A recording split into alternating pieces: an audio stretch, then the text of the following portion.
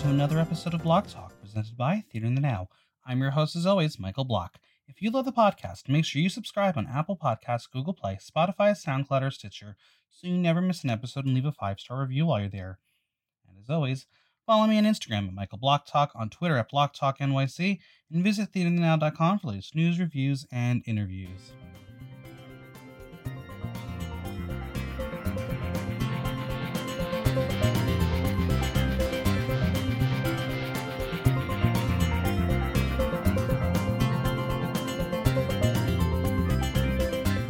She's been dancing on the stages of New York and has now brought her talents to the digital age. Say cheer to the neighborhood crossdresser, Anita D. How are you?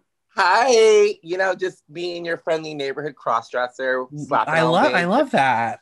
Stealing dollars, honey. You know what? In this day and age, we got to get the money where we can get it. Yeah, whether it's on 178 and Broadway or on 52nd and 9th. Exactly. How are you? How's life been?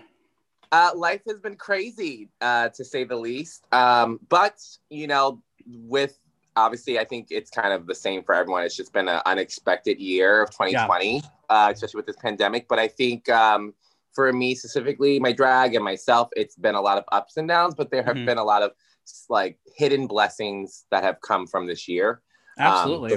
Besides the obvious of what this pandemic has really done for nightlife entertainers and me, myself, and like my mentality and absolutely. And being with my roommates every day. If Jim Silvestri is the keeper of everything and tells the truth, I mean, you've had a great year.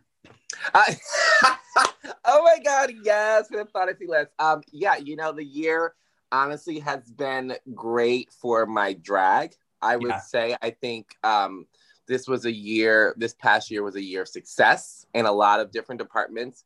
And surprisingly enough, it's because the pandemic forced me to think outside the box. Absolutely. To have the time to explore different projects that I wanted to before, but I was too busy physically going to venues and bars and gigs that like my excuse was always like, I don't have the time, or I'm tired, or I need to rest. And Corona was like, bitch, you home. You home all day. You ain't got nothing else to do but like figure out how to make these projects happen. So a lot of things came to fruition this year, which I'm thankful for. Absolutely. And, ironically enough, it's because COVID put me in a place where I had a lot more time available, and, it forced me to really kind of adapt to the times. So I am proud of myself and happy about how 2020 went in that department. Right. But I think the double-edged sword, or like kind of the payoff from that, was Anita excelled, but Zachary, that's my biological name, took a hit in other departments. Absolutely. From the pandemic, so yeah, it's crazy. Yeah, well, I'm excited to talk about you and drag and everything. And I think the best place to start is from the beginning. Where are you from? Oh my God. Okay, so I am from Westchester County, and it's funny because every time I say that, people are like, "Oh, Westchester, like you got money," and I'm like, "No, I'm broke." But I'm originally born in White Plains, raised in Yonkers, so that's my hometown, and then I moved to the city in 2008 when I went to Pace University. So I've been in the city for over 10 years now. So I'm officially a New York City resident. Boo-boo. Yes. But I've always lived in New York. So yeah. What were you like as a child living in New York and close to the city? Okay, so pre-closet, coming out the closet, I definitely, which I think we've kind of, most of us that have been through that experience, I had like the super baggy clothes, try to talk deep talk, I was nerdy always and awkward. I only had like maybe 2 to 3 friends at most, all through middle school and like the beginning of high school, and the same in elementary school. And then once coming out and really coming into my own and accepting who I am and really enjoying the arts, especially when I took like musical theater and did some plays in middle school, then I became more confident, and then I was more of like an extrovert, meeting people, social, friendly. I joined a bunch of clubs, but hello, sorry, I'm here. You're good. Someone's called me. But yeah, but before coming out was definitely like to myself nerdy video games, Yu-Gi-Oh cards, Uh-huh. Pokemon. Like I was the one that went to GameStop in Cross County and like played the game for an hour and then went home and talked to one friend. Now, That's what I would do. would you go to GameStop and try to beat the game every time you'd go in? So you do it in I piecemeal? absolutely I would do that. Or like I remember one time growing up, I went to the GameStop. Cross County is like one of the main shopping centers in Hmm. Yonkers. I went to GameStop there and they had a Yu-Gi-Oh contest. And I was so happy about my deck. I was like, oh, I'm gonna whip some ass. Like, and I sat down and played this kid and he beat me in 2 turns. And I was just like, okay, we're gonna go home. Yeah, I was. My brother was bigger on Yu-Gi-Oh than I was, but we definitely had the Yu-Gi-Oh cards in the house. I actually went through them a couple months ago when we were trying to clean out the house, and I was like, I don't even know or remember any of this. I But say we I had have I thousands still of them. right. I still have my like binder that has like half of it has my Yu-Gi-Oh cards and the other half has like my Pokemon cards. Yeah, And I mean, this is how like nerdy I used to be. Like I would do like when McDonald's had a promotional event where you got like a holographic Mew card, or if you went to see the movie, you got like I went to everything that yeah, offered any of the cards that I needed because I was just because I had like I already had 2 friends and we all were nerds.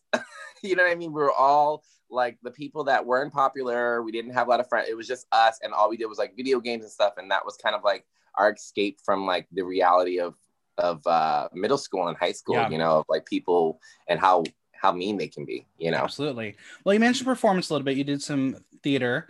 How did you get involved in that? So in middle school, I was still in the closet, and I, you know, like I said, being the nerd, I also was very academically talented. So I was in programs that were, you know, high in academics if you scored high, whatever. But being that as well and knowing that I was gay, because I told my mom I was gay when I was 8, which a lot of people are like, and I'm like, yeah, I was that Hmm. extra fabulous unicorn, but I only told her. So all until I was 14, no one knew. So um in middle school they had choir and they had like plays that they would do, and so my music professor at the time, it was like, oh, we're doing this play, if anyone wants to sign up you can. And for me it was kind of like that escape, where for like an hour to two after school I was with other people that enjoyed performing. I could be as expressive as I wanted to be, Hmm. and I wasn't judged and I wasn't teased and I wasn't laughed at. So that's what got me into it. And I always loved dancing and performing in front of people, but middle school for me was really rough, a lot rougher than high school. I think my opinion is kids in middle school really have no filter. Right. Whereas like high school, like they know if they're doing like in high school, I feel like you know you're doing something wrong. Like you know you're bullying someone, you know like you're being rude. But like in middle school, a lot of them don't know. They just kind of follow behaviors from Sure. family and friends, and they just want to be cool. So middle school is really tough for me. So that offered the escape, and that's where I kind of found my passion for performing in front of people and just putting on characters and portraying different people.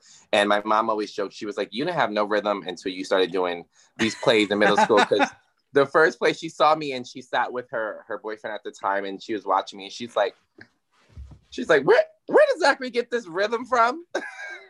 That's funny. From here. So, did you do training in dance? I did in college though. Hmm. So my kind of experience with dance is middle school I did musical theater. I went to high school, I didn't do any of that. I did business in high school, but during the time that's when I came out and I got into the ballroom scene. Oh, cool. So I used to go to the city, to the pier a lot, and I learned how to Vogue from there. And then I joined the house. So originally the first thing I did was learn how to Vogue. That was Hmm. like my first kind of training, which is still underground because at the time there was no like professional Right. school for it. So I did that, and then in college I went to Pace for business, and at Pace I was like, you know what? Since I'm here, I'm doing business. I still want to continue my artistic expression. So let me actually train in dancing. And so then I minored in dance at Pace. They didn't have a major program, so I did like ballet, contemporary, modern, jazz, Hmm. and then incorporate that with my voguing. So that's like I'm not like one of those kids that was like at 8 I was wearing points and yeah, no, that's not me. Okay, so you're at Pace. You're in the city. Did you go out and experience nightlife? When did you start your exploration into drag? um oh wow. I at Pace I did start going out. One of the first places I started going out to, which like I was there religiously, was Twink Tuesdays at Splash. Mm-hmm. because you could, if for Twink Tuesday it was 18 and over. So Right. so there it was easy. You know, I was 18 at the time. I was able to go. I'd go with my friends. That was like kind of my first real like kind of consistent experience of nightlife. Mm-hmm. Before that, I did start making connections just from backup dancing for people or performing that like some clubs I did get into, but I never had a fake ID. So I was not, I feel like I'm a goody two shoe. This is gross. I never had a fake ID. So unless like someone got me into a club, I didn't go to clubs, you know, like I didn't stress about it. I didn't like try to get into all these different spots. So I went if they were 18 or over, or if a friend of mine worked there, was a manager, and I would go, and then they'd be like, you can't drink. And I'm like, well, that's boring. Anyways, but I didn't really get into drag until after college. I joined Cheer New York because you have to be 21 and over. And then I think after my first year, this queen, Truly Fabu, was competing at Miss Gay America, which is a national drag pageant. Mm-hmm. And so she asked for some of Cheer New York members to be backup dancers. And from there on, it was like every year we would compete with her either in a prelim or a national. And that was like my first exposure to really seeing like drag pageant, seeing what goes into the work of it. Hibiscus was also in the group with me. Mm-hmm. And this was before we both did drag. So that was a lot. That was like my first full, like, and we were away in like St. Louis for a week for the national competition because it's like 4 to 5 days. Right. So I'm seeing 60 drag queens, like 30,000 pounds of glitter, hairspray everywhere. Each queen has like 5 backup dancers. You know, they have a stylist, they have a makeup artist. So it was amazing experience. Yeah. But that's how I got into drag. And then in New York City, I worked at Senior Frogs and I backup danced for Brandon Boss's Drag Brunch because that's when he debuted at Senior Frogs. And I was already an employee there. So Jada Valenciaga was doing Beyonce and I love Beyonce. And me and my other coworker, River, when she was performing, we were dancing in the back, like behind the tables doing the same performance. And I think one day she's like, do y'all just want to backup dance for me? Because y'all know the moves. And we're like, fuck yeah. So then from there, we started backup dancing. And then, yeah, slowly and surely, I just became more and more of a cross-dresser. So let's dive in and learn, what is the origin story of your drag name? Oh, my God. Okay. So when Hibiscus had told me there was a competition at Rise Bar, and the theme was like each month they had a competition after a diva, and it was Beyonce. Mm-hmm. And Hibiscus was like, I don't do Beyonce, I do Britney, you can do Beyonce. So for a month before the competition, that's when I started to get everything together for drag, and Dora Tete became my drag mom, and we talked about makeup and costumes and everything. So in that process, I was like, well, what would my drag name be? And I remember I was sitting with my best friends, and Vincent Cooper, who's like a New York City promoter and event organizer and agent, he was like at Drag Brunch at Senior Frogs. He was like, you're going to do drag. After he saw me dance for Jada, he's like, I know you're going to wear a wig eventually. You're going to do it. I see it. And he's like, well, your name should be Cece, because my boy name Zachary is Zaccary. Mm-hmm. So there's no H. And he's like, Cece sounds like Christine, short for Christine. It's cute. It's, you know, a little catchy. And then my mom's name is Christine. So I was like, oh, that can tie in. Like there's relevance to it. So I told my friends and they were like, bitch, no. They were like, girl, your name ain't gonna be Cece. They were like, you like, they're like, you're ratchet, but funny. You're an amazing entertainer. Like we need something that really catches the essence. And they're like, you talk about dick all the time. You talk about sex. You talk about all your like adventures. And I was like, well, that's because I need D. Like I need the dick. And they're like, and I was like, ooh, I need a D. And then boom, there it goes. I need a D. There you go. Mm-hmm. I love it. But I made sure I didn't want to put I need a dick, because I was like, also, this is the business part of me. I was like, if I do drag and become successful and I'm working in different venues or maybe corporate events or maybe stuff that is family friendly, like I need a dick is a little bit harsher. I think I need a D leaves room for imagination. Right. And then when people are like, what's the D stand for? I'm like, dollar, drink, dependency, and then dick. So there you go. You got it. See, you know, Branding is very important in drag. Marketing is important in drag. A lot of queens forget about it Mm-hmm. because all of a sudden you have an incredible drag name. Then RuPaul calls and they're like, please change your name first. Yeah, it's true. It is. I mean, if we didn't see that from season 12, bitch, it is true. You know, I think sometimes queens forget. And I guess for me, because I majored in business, I try to look at everything as a business anyway. Yeah. And with drag, it is an artistry. It is a form. It is an expression, but also it's a job and it's a business. Right. And you know, you want to make sure your brand is applicable in any situation, whether it be at a club, at a bar, at a school event, like a college event, at a family event, at a wedding. You know, like there's different situations that drag queens get booked for. And the last thing you need is your name to stop people from booking you. Exactly. I mean, I'm never going to do drag, but like I had come up with a name for a web series I was writing, and the name was Cassiopeia. Funny, but I think the only place that's going to hire you is the Cock and the Eagle. Okay. So I mean, you got branding, but it's not going to. Hasbro's not going to hire you for a digital show. Neither is Kellogg's. Okay. Exactly. But I mean, hey, who doesn't love an Irish kink queen? Okay. But yeah, no, I think it is very important, and I love this backstory. But how would you describe Anita in 3 words? Oh my God! So Anita is, she's that's so hard. She's a lot. Okay, I know she is. she's hilarious. Mm-hmm. She's also intimidating. I've been told that a lot. And she's definitely show-stopping. Is that one word? Sure. Let's go with one. That works. So I would say hilarious, intimidating, and show-stopping. Yeah, I mean, I love to perform. She loves a stage. She loves the light. She loves people, whether it's 5 to 100. But she gets intimidating. Not bitch. I've never gotten bitch for her, which is great.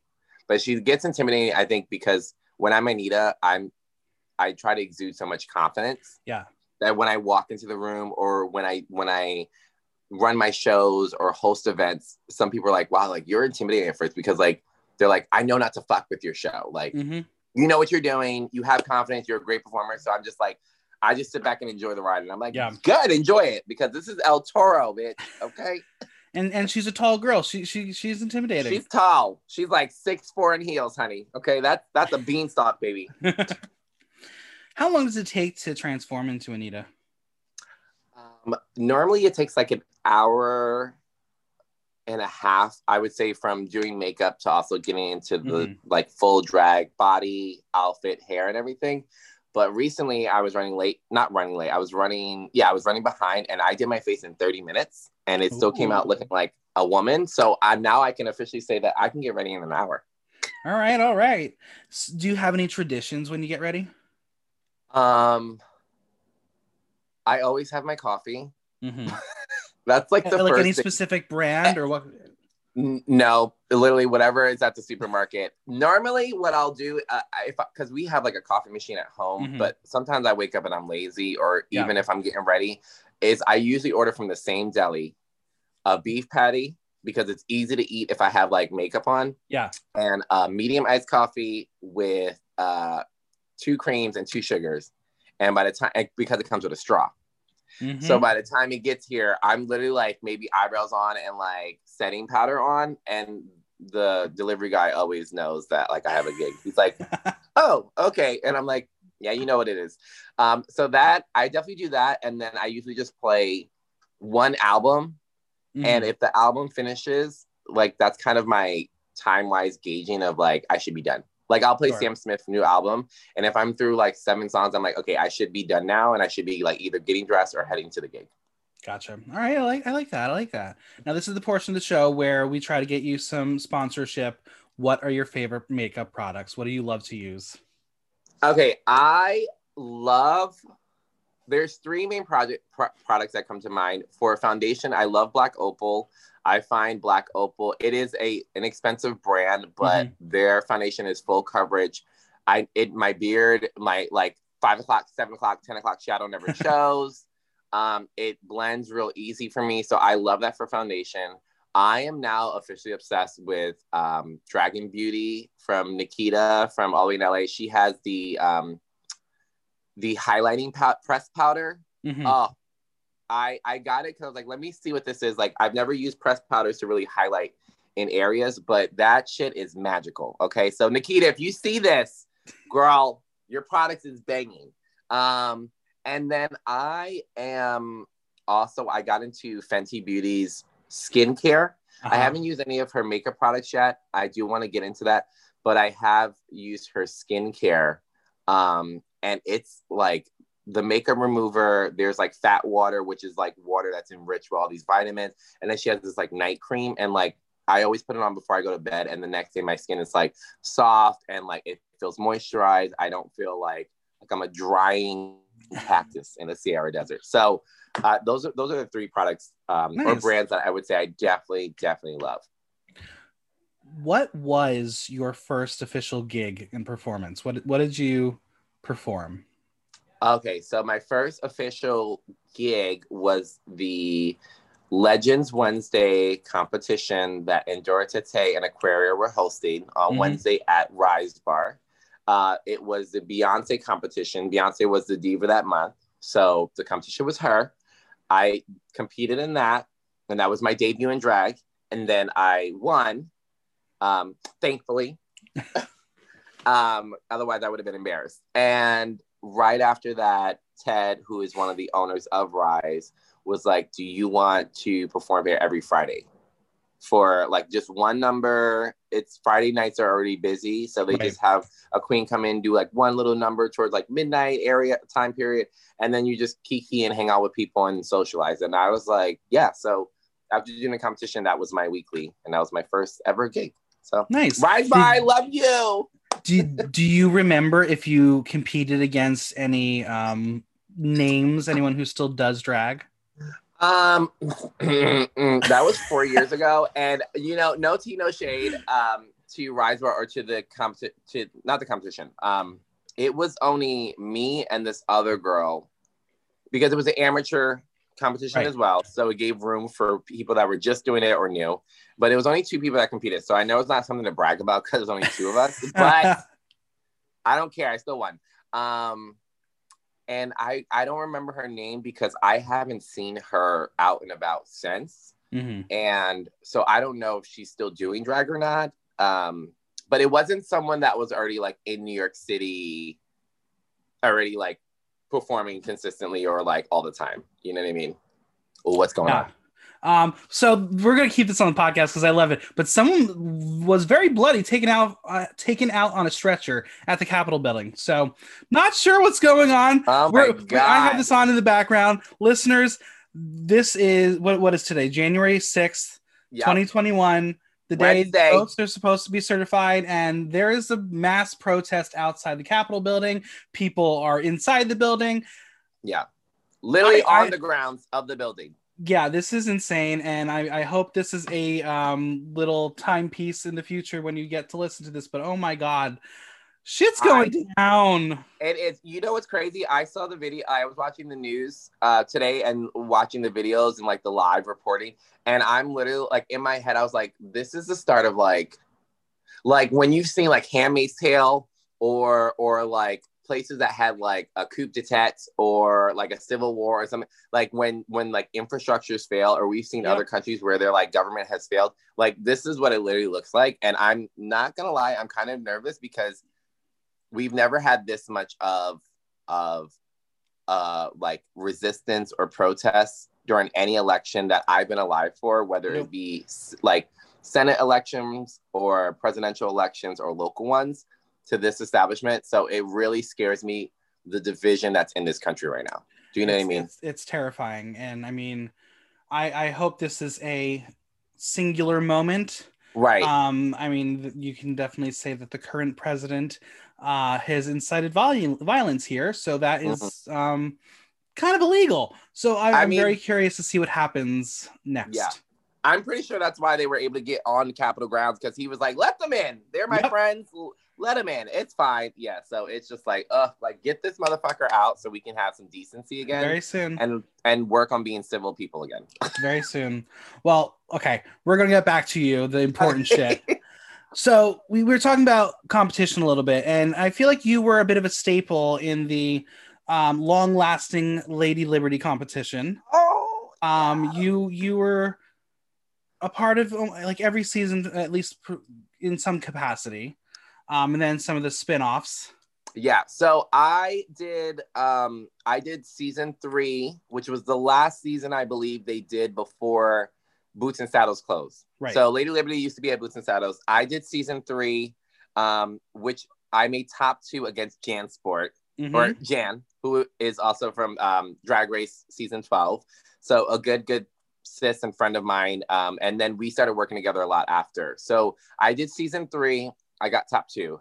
Then they switched to Ace Hotel because Boots and Saddles closed. And instead of making it a weekly competition to prelims to finals, like a tournament style, they did like a one night only, different categories kind of competition. So they turned it into a one night event. So I came back again, I would say maybe season 5, I think. And this is when Shade Queens of NYC, I believe that's the name of it, that the show that Britta Filter, Martigo Cummings, Jasmine Rice, Chelsea Pierre, Jada and them were on.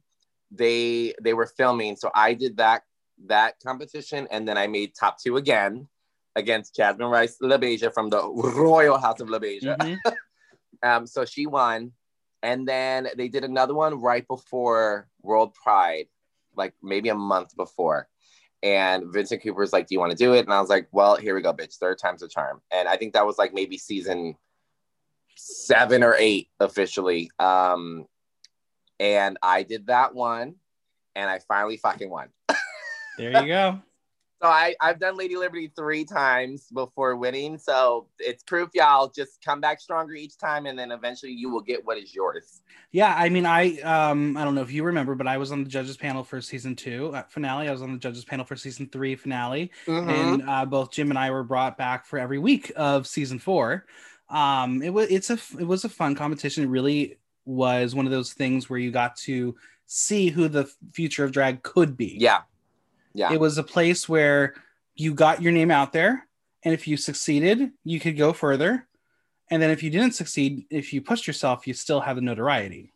Yeah. I mean, like, you know, if you look at the people that have won, Hibiscus won the first season, Avant Garbage the second, Jan won the third. You had Rose, that's been a winner. Skywalker, Lemon was I think she was set to, like, she was going to win, but the venue had closed early or something. She was like my favorite. I was rooting for that bitch, but I know that the venue closed early, but I know she was like top 2 or 3. But like the people that have won or gotten far, or either, you know, they've been successful in New York City now, you know, and or even beyond New York City. So it was a great competition, and I liked when it was weekly, because in the finale, what I loved the most about Lady Liberty, and I think it was so smart, was when it was me and Jan against like there was like 4 other girls. In the finale, you had 10 minutes to do like a mock show. Right. And you had to like host your own show. It could be whatever you wanted to do, and then you can include a performance in it. And I thought that was so great, because it trains you to think, if I'm going to be doing drag, which encompasses me hosting shows at venues, what would my show look like? Right. And it gives the people that are judging and the owners of the bar and an audience to see, are you capable of hosting a show? Which in reality, it's great to win a competition, but realistically, our job is to be hosts at events. Absolutely. Did you learn a lot about yourself while doing the competition? I did. I learned that I normally have fun at first when I'm doing the competition, and then as I get closer to winning, I get more like antsy and nervous, and then I get really focused in on winning. Like my first initial thing was like, you know what, let's do this. I'm new. Let's have fun. I just want to dance and perform for people. And as I started to win, I was like, oh, bitch, I might like actually win this. Like, ooh, okay. Now we got to be like, you know, serious. And I learned to roll with the punches. I would definitely say that, you know, whatever I had in my head, whether it be an outfit, a look, a performance piece, a stunt, if it doesn't happen, keep going, roll with the punches, and kind of like make the best of it. That was definitely like the major thing. Because sometimes I can be a perfectionist, and if I'm doing like a high kick or something, or I'm supposed to do a move with a dancer and it doesn't come out the way I wanted to, like I might get stuck on it. Right. But with that, when you with this competition, you guys just keep going, you know. And sometimes the recovery of a mistake can help you out anyway. Than if you stay on that and get stuck on that, like, you know, mess up. So it's kind of crazy to think that was how drag used to be, and then we entered 2020 and we are in a year of the digital drag, and you've been pretty busy in the world of digital drag. Why was it important for you to keep active while still performing digitally, even though you're performing for an audience of maybe 2 people or 100 people? You never know. I think there's 2 reasons why it was important. I think the one that's kind of a little bit more obvious is financial reasons. I had just switched over to doing drag full time in November of 2019. And so majority, if not all of my income was coming from drag. I was doing drag full time in terms of like 5 to 6 days out of the week. I had some type of event or gig or weekly show that I was doing. So all of my money was pretty much coming from drag. So when the pandemic hit, I was like, I still need to find a way to make money because I still have to pay my bills, and we weren't getting this extension on, like, rent wasn't, you know, stopped and all this stuff. And the other thing that I've learned is that working in nightlife is a very unsafe, and like, I don't even know if it's insecure or unsecure. It's just not a secure industry for drag queens and performers, because unlike singers, dancers, and actors, they can be a part of a union. Right. Drag queens don't have that. And 9 times out of 10, drag queens are working 1 night a week at a bar. So you're not even really on payroll, or you're not full-time. So there's no benefits. There's no health insurance. There's no dental. There's no paid time off. There's no vacation pay. You know what I mean? So the moment you lose your gig, like, it's also hard to even sometimes try to get unemployment, because where are you employed? Exactly. So for me, it was like, I have to keep going and find something to do, even if it's once a week, to bring income in to help sustain myself in my apartment and keep my end of expenses. And then the second thing, it was just a mental thing. Like, I've always been on the move, always doing something, like every day, sometimes doing too much. And to go from doing 5, 6 shows and being a part of Cheer New York and doing all this to then doing nothing was like, oh no, bitch, no, you will go insane at home if you don't do something. So those were the 2 things. It was like mentally to keep me busy and keep me occupied. And then the second was just to really keep income coming in some capacity. So I'd say your big staple show of the year was eBrunch. Oh yes, my baby. I love eBrunch. Why eBrunch? Why a brunch show? You know, eBrunch for me, it was like, let's do something. I wanted to make something that was like a kind of a staple for me. I wanted something that was developed. And so I was sitting with my roommates, and we had already heard that the city was going in lockdown on that Monday. It was like the weekend we were talking about it. I was like, let's do a brunch, but let's do it like later in the afternoon, because I have a lot of friends in the West Coast in Cali, and I have friends in all, you know, in different areas, and fraternity brothers that are also gay as well, or queer, that are in different areas that never get to see me perform live.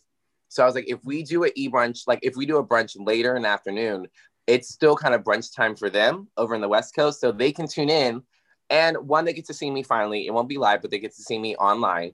And 2, we can have fun with it. We can like set up the table. We can make it like actual brunch. I have mimosas. You know, I have, this space is literally like my dining room area, but it's become our workroom.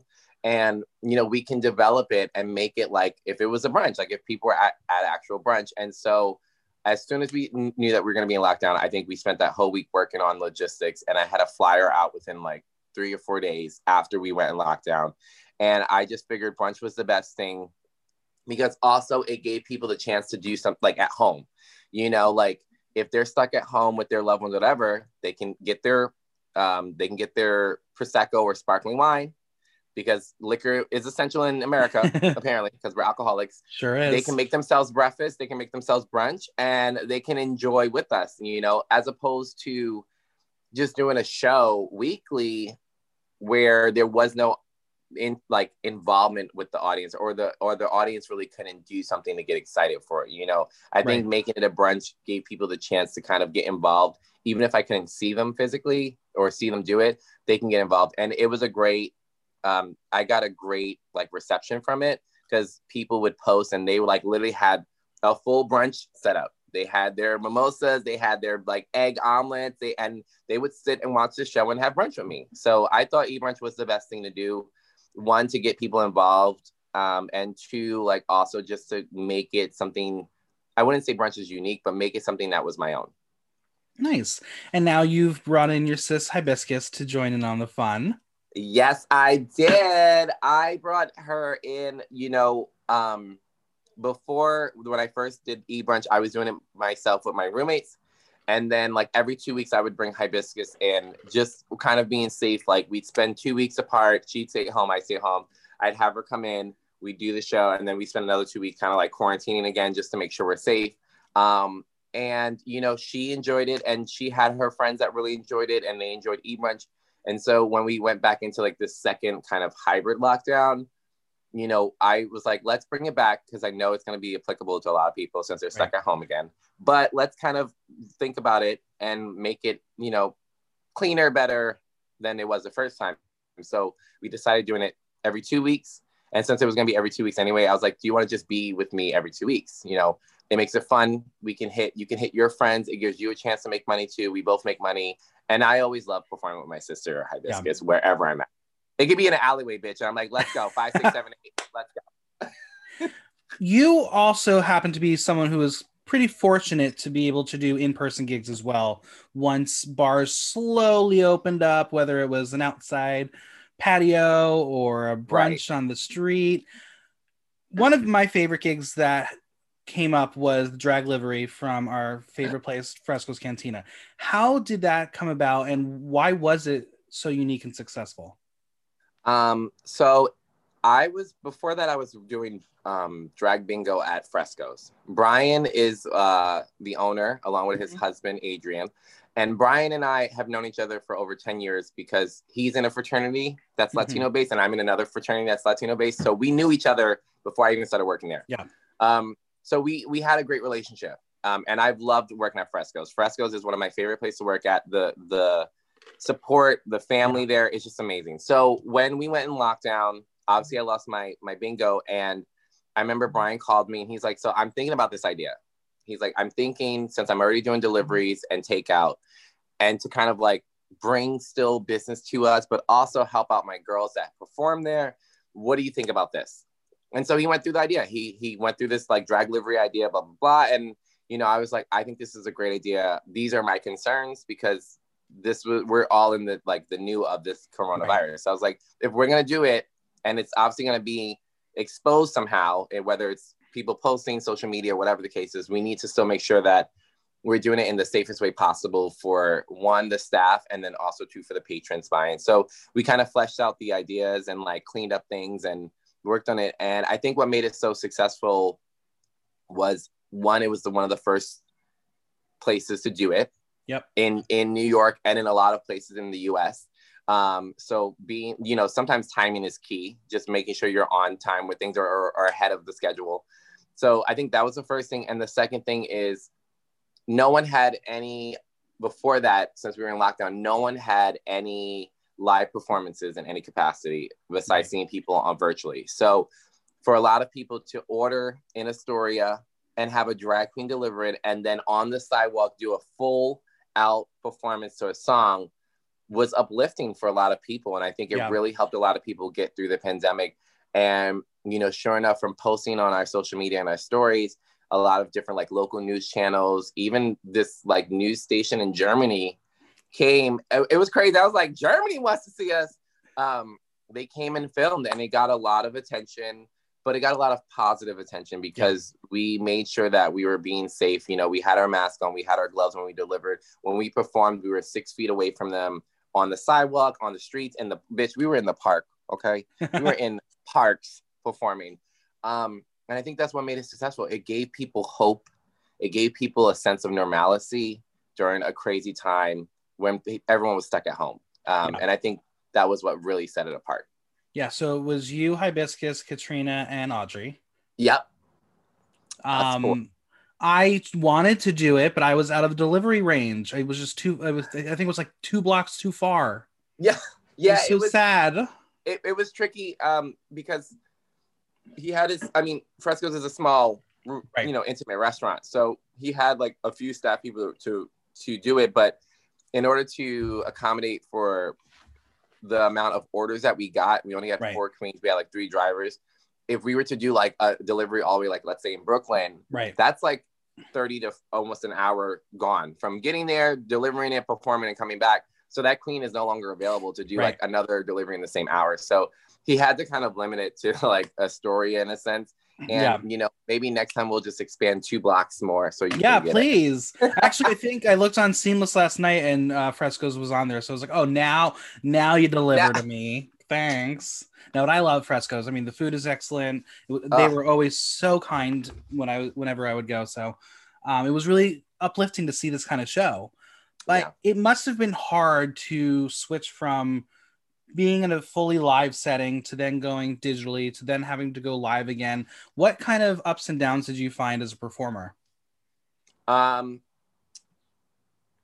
think the weirdest thing I would say, it could be an up or a down, was I feed off the energy of the crowd. You know, I obviously I'm there to entertain, uplift, and help and make people have a good time while they're there for my show.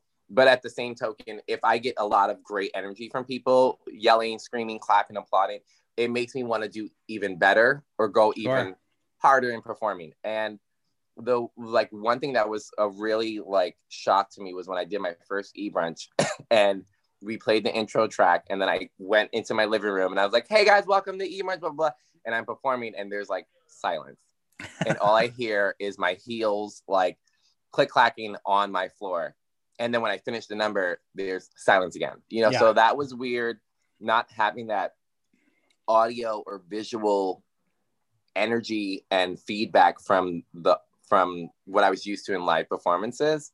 I think the other thing too was just dealing with technology, dealing with the ups and downs. Facebook and Instagram have been really difficult for a lot of drag queens, or including myself, of being able to do our shows and then not get the feed or the live turned off because it's copyright issues. Right. You could do any number in a club because ain't nobody gonna be like, this is copyright infringement, and then they're gonna turn the DJ off. You know what I mean?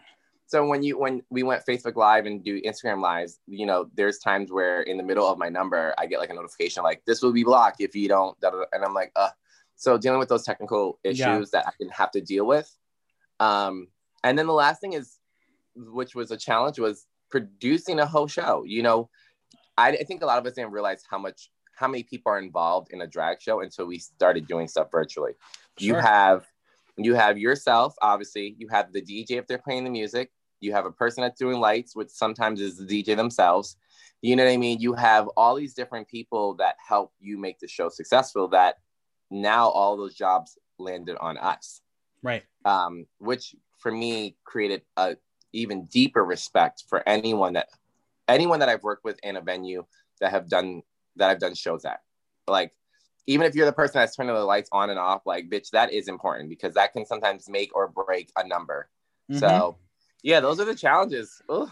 Yeah, it's been really interesting to watch who has been able to maintain doing digital shows, because everyone tried it and it got to a point where it was oversaturated, and I was like, I'm not watching anything because y'all are going to make me feel bad that I missed one of your shows. So I completely stopped watching. But then it was who kept with it, and obviously this year was weird, so the Glam Awards decided we're just going to do a digital version, and that caused its own rift within the community. But it really opened my eyes to see who is a full-on producer of their art and who is there to be promoted. Right. 100% agree on that one. Because like we all knew it, but we didn't really know how important success was based on how bars promoted you and supported you. Yeah. Because that's how you made a name. And like, if you look at the people who were nominated for these awards, no other year some of these people would be nominated. Yep, it's true. This year definitely was a lesson for a lot of people. Like you said, I learned that I am capable of doing a show virtually or producing a show from scratch. Yeah. Either virtually or in person. You know, some people have realized they're not capable, and that's okay in the aspect of like, there are drag queens that are great to show up at a corporate event and look pretty and stand there and get their money and leave. There are queens that are great at hosting events, being the person that has the mic, regulating and making sure a show goes smoothly. There are queens that are great to just do big production numbers and that's it. And then there's some queens that are good at all of that, you know? Right. So I think this was a learning lesson for a lot of people about their brand, about their drag, about their capabilities, and also seeing their flaws and strengths and weaknesses, you know? And nothing wrong with that. It's just like, now that you know what you're good at, what you're not good at, maybe you can take the time now to work on what you're not good at and make that better, work on your weaknesses, and then continue exploiting your strengths. Absolutely. Now, there were some, I'm going to use the word very loosely, quote unquote, social justice warriors who had a lot of things to say when it came to drag artists performing live in person once things started to open up again. Did you personally get any pushback by people? Oh, absolutely. And I don't even care if this is on record, baby, because I'm here for the tea, honey. Me and Hibiscus did when we started doing shows in person, I got a brunch at Tower Luci Vino. It's an amazing Italian restaurant that has 3 locations. I was there every Saturday for 1 and 2:30 seatings. I had a guest each week. So we did one, it was outside, and there's a picture and a video of us. There's a picture of me without like the face shield that I had on, speaking to the audience outside, and then Hibiscus is by the DJ booth without her face shield on. And then there's a video of us doing a group number together. And this queen, I don't even know if I don't care to say her name. No, I'm not gonna say her name out of respect, just because I don't want people going on tangents, and we don't need to incite any type of violence. But there was a queen that had posted about it, and she's like, she had posted 2 drag queens in the Lower East Side with no face shield on. What the fuck? Where's your mask? And so in her post, someone had posted the picture of us and then the video of us. And so it kind of went in this back and forth, and like Hibiscus had replied in a very professional, very mature manner. Right. She explaining what the picture was showing and why that was what had taken place. Hibiscus didn't have her face shield on because she was at the DJ booth, which was like a table for anyone else. And when you're sitting at the table, you can have your mask off. Me, on the other hand, I was talking for a second because I was fixing my mask, and then I was going to put it back on, but I was talking to the audience about the show and everything. And then I replied, you know, because it was getting back and forth. And there's a difference between holding people accountable and then just being a cunt or just being an asshole and just trying to do this to like self-justify yourself and seem righteous. Like, if you have a concern with someone or behavior, you can hold them accountable. I think that is fair because it's no longer just about yourself, it's about others, which we've seen this virus. But when you're just trying to be malicious and put people's shit out there and try to get them canceled, when they are respectfully replying back to you to explain situations, I think that's wrong. And so what I did was I told the queen in comment, I said, if you have a problem with this, I am more than happy to have a conversation with you in private on Messenger so we can talk about it. And we spoke in private. And I told you this was a situation. You got a picture and you got a video. I said, could I have been more conscious about that? Absolutely. Are you wrong for feeling this way? No, your feelings are valid. I know how it looks. It looks very bad in that aspect because we're going through this height of a pandemic. Right. However, you don't need to come out in this capacity. You know, and what was most ironic and funny for me was that she said in the message, she was like, you know, I hate that we were meeting in this capacity in this way. I feel like if we had known each other we would have been good friends. And in my head, I was like, if you had known me and we were good friends, you wouldn't have posted this in this capacity. Exactly. You would have messaged me as a friend and be like, girl, this does not look good. Do you know what I mean? Because Absolutely. if I know my friends are doing something, like a close friend of mine, I'm not going to blast your shit on Facebook and try to make you get canceled. I'm going to message you like, girl, this does not look cute. Like, yeah. You know, like whatever the reason is that you have this video up, you have the video up, but it does not look cute. I'm just letting you know as your friend, be careful, or like this, what, these are my concerns. No, you don't know me from a hole in the wall. You don't know Hibiscus. We're working hard. You know, I admitted that it does not look right, but you just, the way you came out was just like, mm-mm. So we have had our own experience with the people holding others accountable, or as you say, like the social, what was the word that you used for them? Social justice warriors.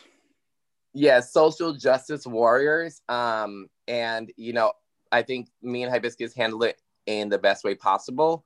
And well, I mean, as mature adults. Hibiscus is the most mild-mannered, sweetest person in all of nightlife. When she goes off, you know there is a massive issue. Bitch, when my little pocket rocket Asian persuasion flower sister, it's like she turns from Hibiscus to a Venus flytrapper. And it takes a lot for her because she has a lot of patience. She's very understanding. She's very level-headed. So when I woke up at like 2 o'clock, because, you know, I don't wake up any time earlier than that, and I saw the post and us being tagged, and I saw Hibiscus replying, and the queen, the way the queen was replying back, I was like, no, bitch, like, you're not going to disrespect us. You're not going to come out your mouth. You don't know us from a hole in the wall. And I think that's sometimes what has been the issue during this time of people not just outing, but like holding people accountable or putting them, is that some people are actually holding people accountable because they really do care. And they want everyone to be safe in some capacity, or they're concerned because these people are going to be affecting others. And then there's other people that are going on a rant because maybe they're angry of what's going on. And I understand, but they're taking it out in a way that is not productive. Right. And for me, I'm not gonna feed that negativity. I'm not gonna feed that energy. But what I will do is have a conversation. And if I'm in the wrong, which takes a lot of maturity for people to do, is I'll admit that I'm wrong and I'll learn from it. But don't go from me saying like, okay, I agree with you in these capacities, your feelings are valid, and then you want to keep pressing it. Like, that's no, baby. And what made it worse with this queen too is that after all of that, after I had the conversation with her in private on Messenger, after there was the comments on Facebook, she goes on Twitter and she's like, and no tea, no shade, and I'm not trying to like make this about like race, but it just seemed kind of like a common trait. It's this white cis male drag queen that has an OnlyFans, right? And I'm, bitch, sex work is work. Do what you got to do to make your money. I'm not judging anyone. But she goes on her Twitter and she's like, oh, now the whole drag community hates me, blah, blah, blah, blah. And then like says another comment and she's like, oh, just because I told the queen to put on a mask and like stop being a murderer. And I'm like, girl, we just spoke about this in Messenger where the conversation ended in a good, in my opinion, in a good tone.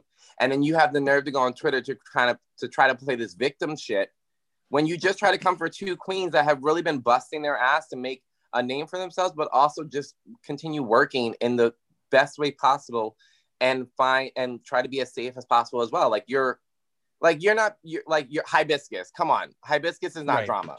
Exactly. And you want to go pick on this bitch. Like, are you serious? You know, yeah, and then it just felt like they were instigating just to feel relevant for a moment. Yeah. It was really disgusting to watch. And obviously I didn't get involved because it's not my battle. But right. it was unfortunate to watch. Like, we're all going through something. We shouldn't be tearing each other down. Mm-hmm. Mm-hmm. There's no need for it. Yeah, it's like at the end of the day, it's just a delivery, and a lot of people are braver behind a screen than they are Absolutely. In person. And I can admit I feel that way too sometimes as well. But you know, if you're truly concerned, I think people forget sometimes that other people are humans, and so when they're quick to like try to post them whatever and cancel them, they kind of forget that that's still a human being. And right. Sometimes if we took that moment to just realize that this is still a human being, maybe the approach about exposing them, unless they're completely reckless and they deserve it, and I'm like, okay, bitch, you're literally in like, you can give two shits about anyone else's life. Like, if your shit gets blasted, it gets blasted. But sometimes right. If we just took that moment to like take a second and realize that the other person is human, we might have delivered our concerns in a better way. Right. And it also happened in the the Olympics of drag, where you had some drag race queens coming for each other for discussing performing during COVID times, where Pheromone just got blocked by Gia Gunn and Trinity the Tuck, and it was really kind of a mean way of it all happening, but the same conversation happened at that level too. Yeah, it's, I mean, it's challenging because people are trying to navigate their emotions in the best way possible dealing with this pandemic, and people have been affected in different levels.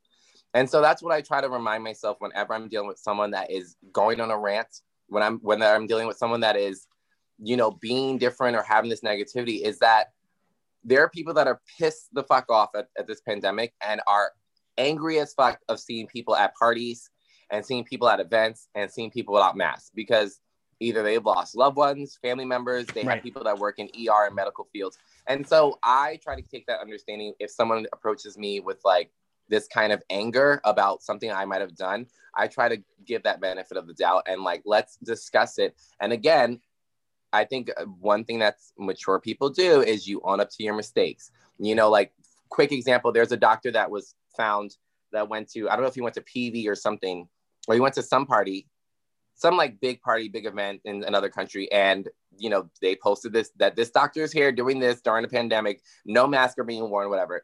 And when he got back to his home, he made a video owning to his mistake and admitting that he needs to do better. Great. You fucked up in some capacity, you're messed up. Now, admit it, because that's what a mature person does, and then move on and make sure you don't make that mistake again. People are capable of making mistakes and people are capable of learning from it. The problem is sometimes when people are exposed for the mistakes that they're making or doing things that are against guidelines, they want to be so defensive instead of taking a moment to just sit back, listen, and think like, okay, am I in the wrong in this capacity? Am I affecting other people? If I am, then okay, let me own up to that and move on. So it's this 2020 year. Oh, yeah, it's wore me out. It sure has. Well, let's play a game. We're gonna play a game called This or That. I'm gonna give you two options. You're gonna pick the one you prefer. Oh my god. Okay, I'm nervous. All right. Day or night? Night. Introvert or extrovert? Extrovert. Mountains or beach? Beach. Tea or coffee? Oh, coffee for sure. Bath or shower? Oh, shower. Takeout or dine in? Takeout. Witches or vampires? That's good. Witches. Comfort or style? Comfort. Rihanna or Beyonce?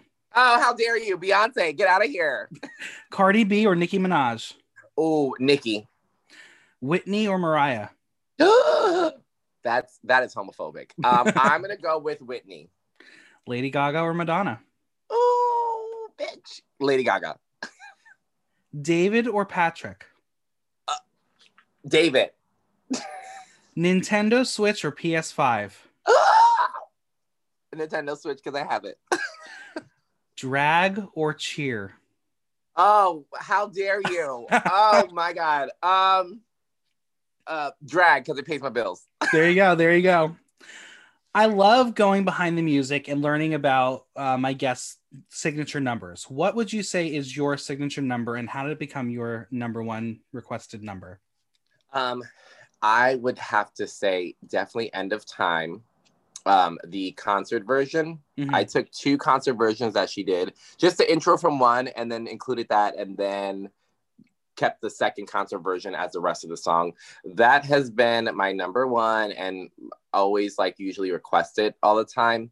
One, because I started drag doing Beyonce, because she's one of my favorite artists of all time.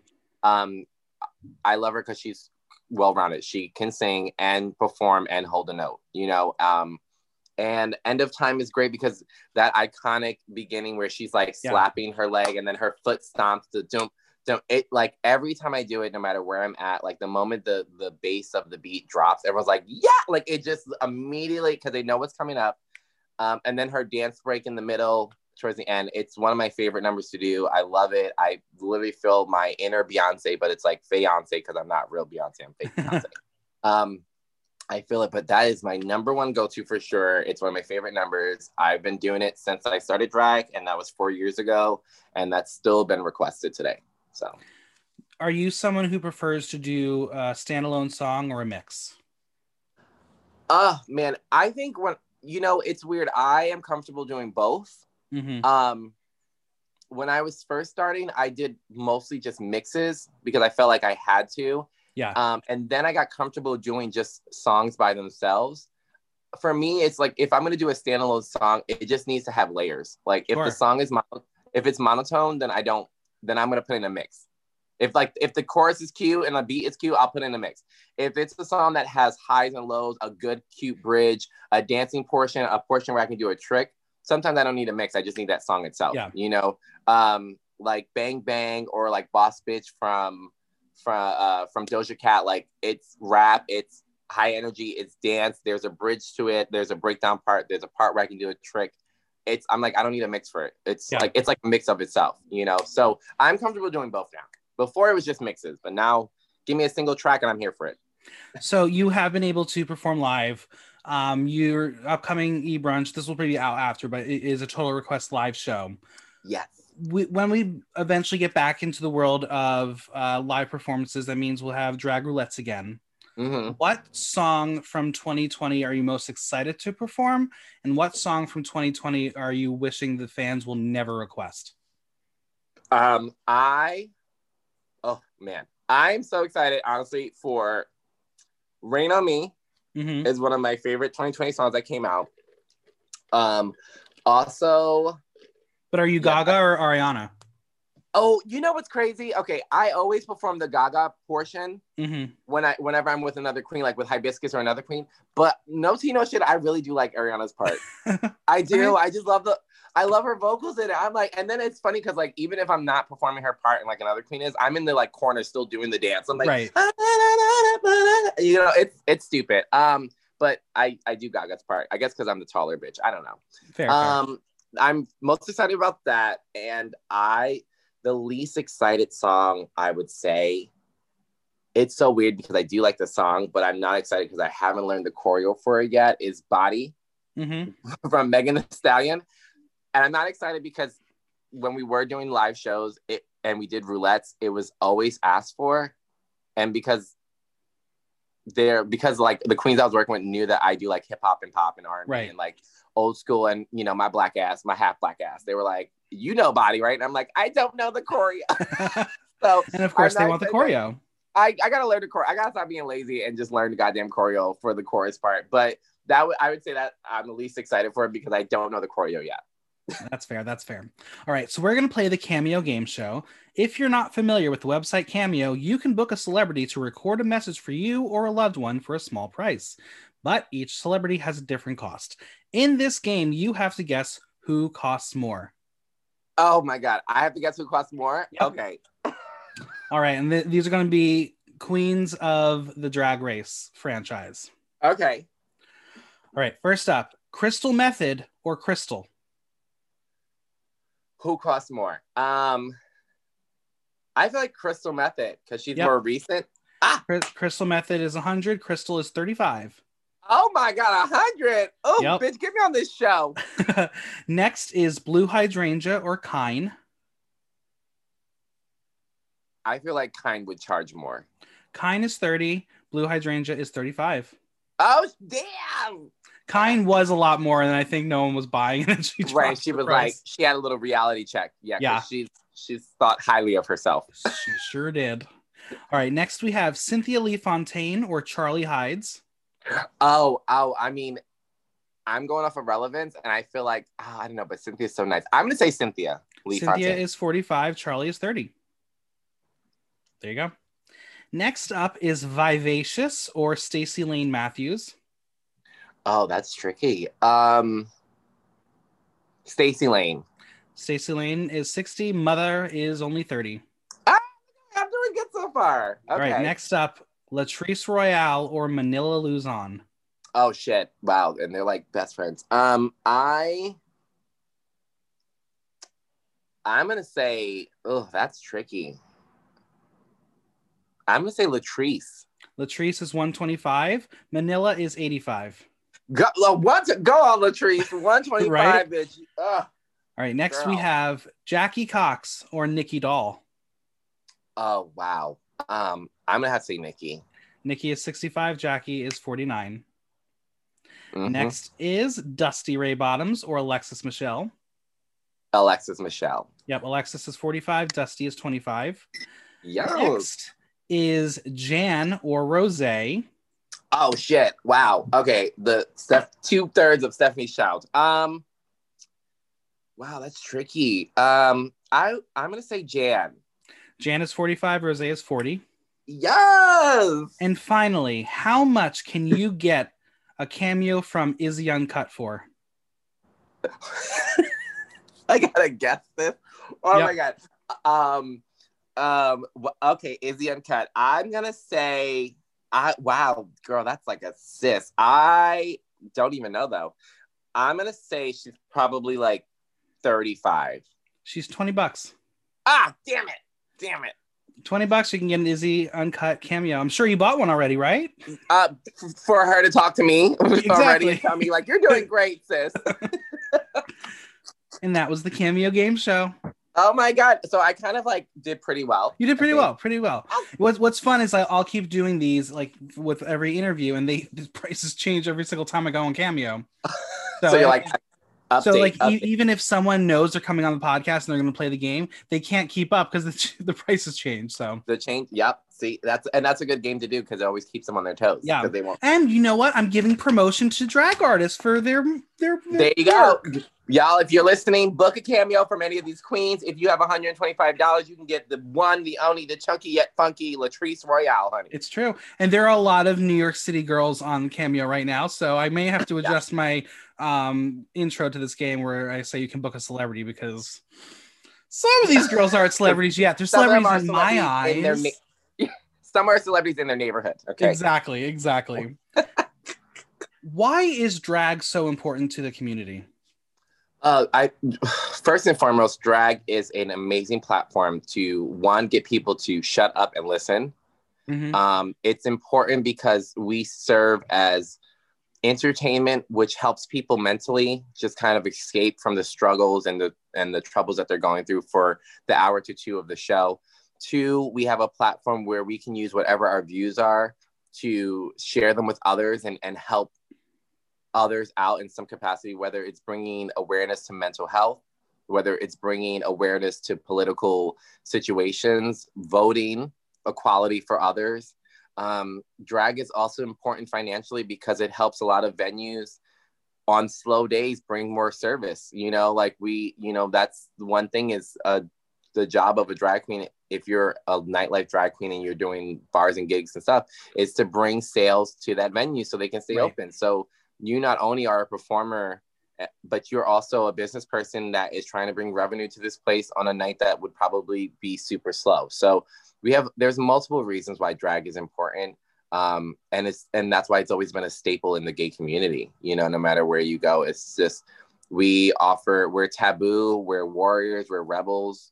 And at the same time, we're like headliners and grand marshals of marches and just front runners and leaders in our community to bring about change that we need in whatever capacity. This is a tough question, but I'm excited to hear your response on it. Okay. Why is there so much jealousy and clickiness within the New York nightlife? Okay, let's unpack this. Okay, if there is jealousy, I think, one thing is jealousy in my opinion, comes from insecurities. So if there is jealousy from other people, it's because you have insecurities in yourself, in your ability as a drag queen or whatever you are in nightlife.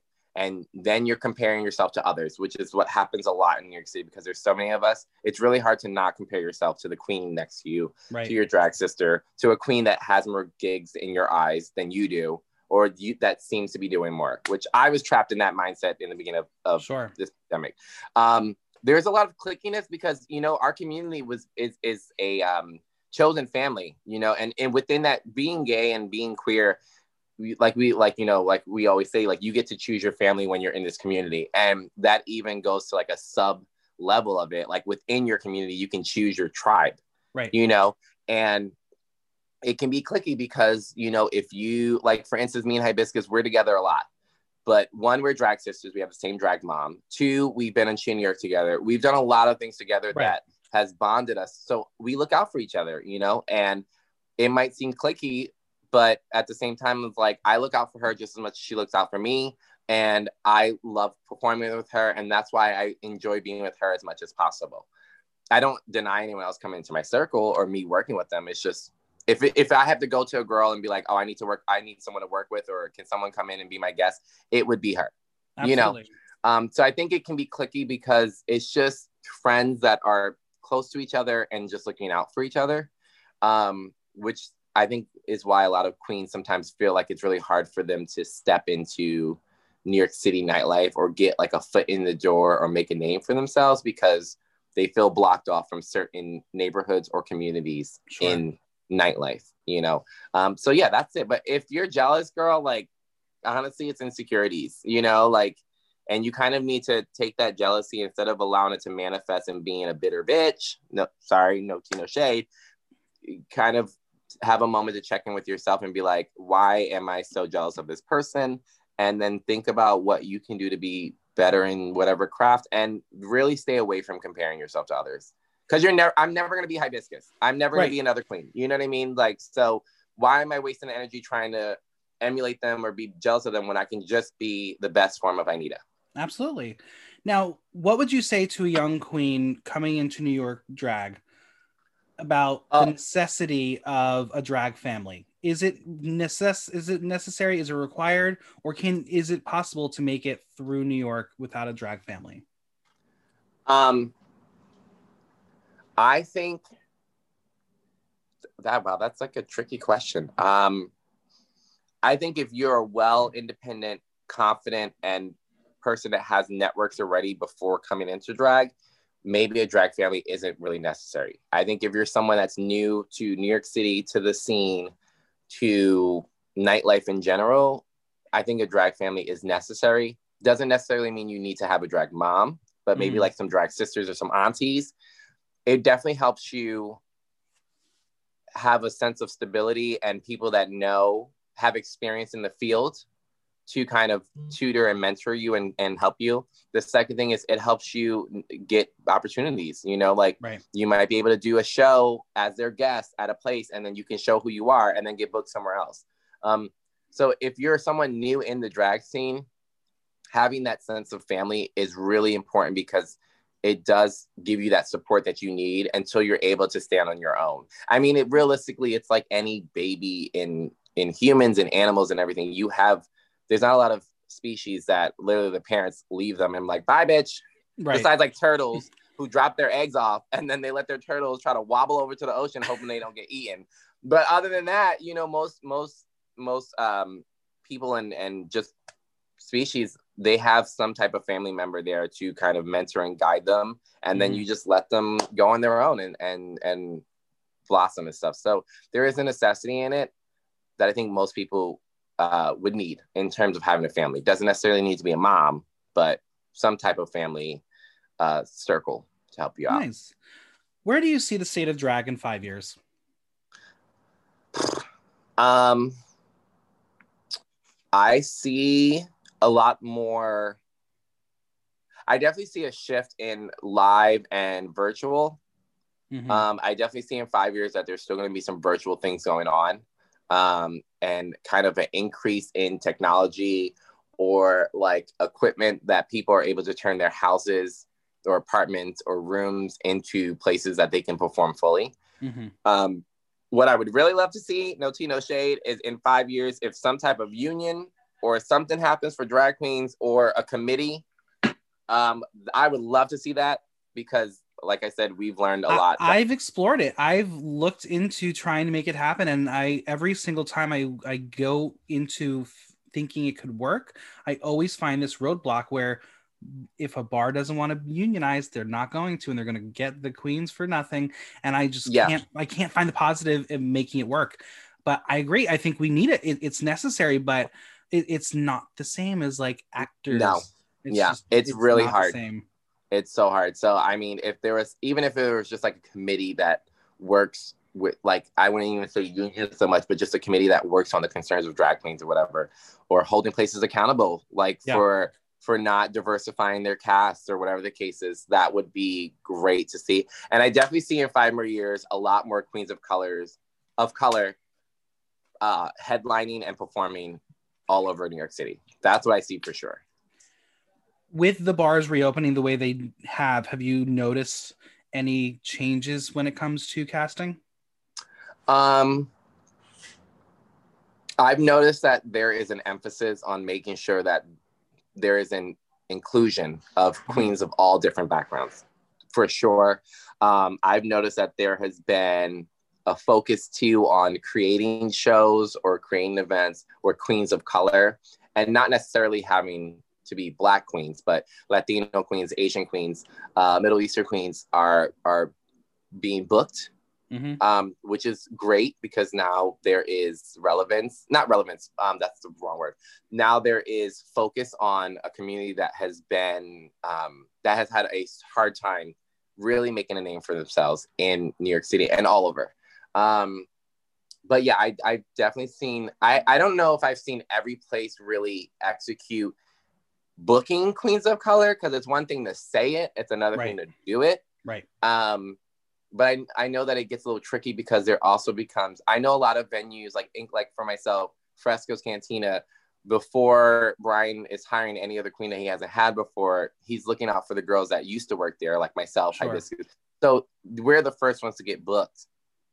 Granted, we are queens of color, and that is one of his focus too, is just giving queens of color and queens that are local the chance to perform. So I know that other venues are kind of in that same boat too, where they're trying to look out for the girls that were there before the lockdown, before they start booking other people, and before they start changing things up and then allowing other queens in. So that's why if a place still seems like quote unquote whitewashed, it could be because that venue is trying to look out for the girls that were there and had shows originally before they start changing things up.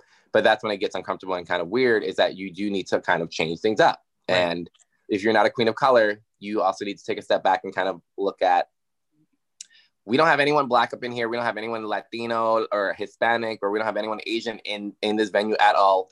Okay, maybe I need to take my white ass and take a step back and allow opportunities for people, queens of color, like that's right. But it gets tricky because that deals with someone's money. So absolutely. Well, we're going to play everyone's favorite game. It's time for tea time. We're going to spill some tea on some of your favorite sisters, friends, pals, enemies, people you shared a poster with, people you shared a stage with. We'll see. Are you ready? Oh my God, this is a setup. No, I'm ready. All right. We're going to start with Mother Dearest, Andorra. Okay. Do I just spill the tea on her and just whatever you want to share, whatever you want to talk about? Okay, Andorra is the former reigning Miss Gay America 2019. So she's a symbol of excellence. And the tea about her is that both her daughters she's white as hell. She knows she is. Both her daughters are queens of color, and she is not a dancing queen. She will do a 1-2 step and a stunt, and she will give you 10 costume changes in one number, but she can't dance to save her life. And I think that's why she made us her daughters, because we have rhythm. Have you tried to teach her? We, before we were doing drag, we were backup dancing with her for Miss Gay New York 2019, I think it was. So we all worked together in choreographing numbers, and we had moments where we were like, okay, let's make this a little bit simpler. Oh no. So she can hold her own. She's a great entertainer. She can, if you tell her step 1, 2 to the right, step 3, 4 to the left, she'll do it. But if you say step 1 and 2, twirl, she's like, nope. No, I'm gonna look gorgeous. I'm not doing that. All right, next up is Madeline Hatter. Oh God. Okay, that bitch. I love Madeline because she is unapologetically herself. And yes. I know that for a lot of queens and people that meet her, she can come off as a bitch and an asshole. And she is. And I've said it to her and she knows. But that's what also makes Madeline is that she's her. But I think also too, the misconception and the tea about it is that sometimes she is that way to people because she no longer has the time or energy for the bullshit. You know, like she was doing Roadhouse at Macri Park. And I remember this is after I was doing open call with her at the Ritz competing. And that was her show. And I remember I was like her guest at Roadhouse with her drag family, her daughters. And this other queen came there. And she's like, hey, Madeline, because Madeline was like, if you want to do a number here, just show up, like hit me up and then you can do a number. She made her space open for queens to perform money, which is great. A lot of queens don't do that. And I remember I was there and this queen comes up and she's like, hey, Madeline, she was like, I was wondering if I can do a number. And she's like, yeah, great. So where's your USB? Or did you email me the number? She's like, no, I have my phone. She's like, nope, you're not doing it. I was like, oh, but you know, like it came off of like bitchy, but it was also like, she don't got business. The time. She told you if you wanted to do the number, bring a USB or email me the number. You brought your phone. She doesn't have time to switch the cords to play off the phone. You know what I mean? So I understood where she was coming from. Her delivery was aggressive, but it's also like for the younger queen, you know, I bet you now she'll never show up with her phone. It's true. Trying to do a number, you know, like, so I love Madeline and I just love that she is authentically herself and she got a new body now. So I know this bitch is going to be naked in almost all of her outfits. All right. Next up is Brita Filter. Oh my God. Brit. I think this is tea time. So I think her season really didn't portray her in the best light. I agree. On season 12, I think she's an amazing performer. I think I really applaud her being so transparent with everything from addiction to nightlife to the struggles to depression to dealing with the fucking fandom attacks that she's been dealing with and the death threats. I love that she's been so transparent with that because I think a lot of people can connect to her and see that it's not all glitz and glams, even on Drag Race. She's a New York City and will always be a New York City staple in my eyes. And, you know, I think the other thing is her being on the season of Drag Race kind of was also a little bit of a reality check in terms of like, New York City has always hyped her up because she is a great performer and a great host, you know, and she's done many great productions and numbers at big events, Glam Awards. She's won Entertainer of the Year for a reason. You know, she's been booked and blessed and busy. But sometimes when you're always getting, when you're always accomplishing and you're getting the hype from New York City and you're always like kind of gassed up, like you're the best of NYC. Like it's when you go to a competition that's like a national where you have other people from other cities that might be going through the same thing. Sometimes it can become a reality check when what your perception of yourself is not received the same way from like judges or others, you know? And I think that's what happened on the season of it was that, because that's why she kept mentioning New York City, because she is one of the best queens in New York City. And then she gets on the show and she's not the best queen of RuPaul's Drag Race. You know what I mean? So, absolutely.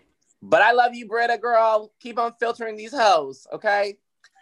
Next, we have Miss Spunk herself, Holly Day. Oh my God. I call her my auntie because she said she'll never have kids. I love Holly Day to the fullest. I mean, I always say that I attribute a large majority of my success in New York City to her because, okay, I attribute a lot of my success in New York City to her because she's booked me and has given me like monthly gigs. Sure. Like I've gotten them because of her. You know, I got into Spunk because of her. She had me as a cast member of Queen a few times. I got into doing Wasted Wednesday as her monthly guest on Wednesdays. She's gotten me into Feathers in New Jersey. I've done private corporate like events with her. So she's really helped me out tremendously. And I think if I didn't work with her or have her as like a guiding figure in my life and my drag life, I wouldn't be as successful as I am today, or maybe as quickly as I am within the 4 years. She's amazing. But one thing I will tell you, for anyone that ever works with Holly Day, if it's your first time, baby, if you are not responsible, professional, and have your shit together, she will never book you again. Okay, there you go. That's the advice. She is, when I tell you this bitch is anal retentive in terms of time and at her shows and running her gigs. We did the Ritz for her show on Friday, and then she got booked for Feathers after, because outside in New Jersey they can still have dining till 2 a.m. She's like, the show wasn't until 11:30. Ritz ends at 10. It's a 25-minute drive from the Ritz to Feathers. This bitch was freaking out at 10:05 that we were not in the car yet. And I was like, and then we get there, it's 10:30. We have a whole hour before the show even starts, and she's like, we're late. You know what I mean? I was like, but you know what? Because she's that like she's so professional, and that way makes sense why she's always booked. Absolutely. Why she keeps all her gigs, why she's been doing drag for 14 years, and she's all over New York City and even outside New York City. And she goes to Key West too, because she's professional. So if you're going to be a queen that works with Holly, baby, be on time or be early, especially if it's your first time working with her. Because if you are not on time, she will most likely never hire you again. There you go. All right. Next up, someone who I don't think is always on time, Christy Blaze. I mean, you said it, and I can't disagree. You said it. Listen, there have been many times I've been at Polish the Queen, and I'm like, when is this show going to start? And they're like, Christy's not here yet. I was like, got it. You listen, you said it. that is some Christy. She may not be on time, but I'll tell you, she is a goddamn good performer. Yeah. Me and her we've known each other even before I was doing drag. She's grown up in the ballroom scene as well. We're both a part of the same house, the House of Soldier. So we have connections outside of drag and within the Vogue community. She's an amazing performer. She's a funny ass host. She gets turned sometimes, she has a good time. She loves a little sip and twirl and be a little drunk, but listen, that's sometimes nightlife, girl.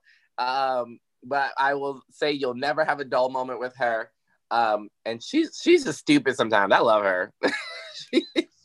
she may not be on time, but she'll give you a show when she gets there. It's true. All right, next we have Janelle number 5. Okay. So true tea is I just started working with Janelle during this pandemic, which has been a blessing. And surprising because I didn't think, no tea, no shade. And if she hears this, I'm sorry, girl, but I didn't know about her that much. Besides maybe if I seen Dahlia Sin or Candy Muse post because she's in the dollhouse, I would see her and I'm like, oh, she's fucking stunning. But I didn't know about her really that much because we never worked together before COVID. Right.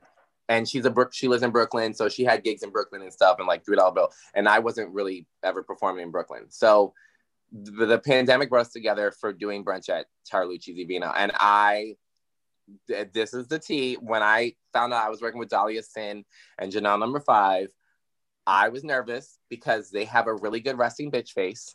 No tea, no shade. And I was like, they're really gorgeous.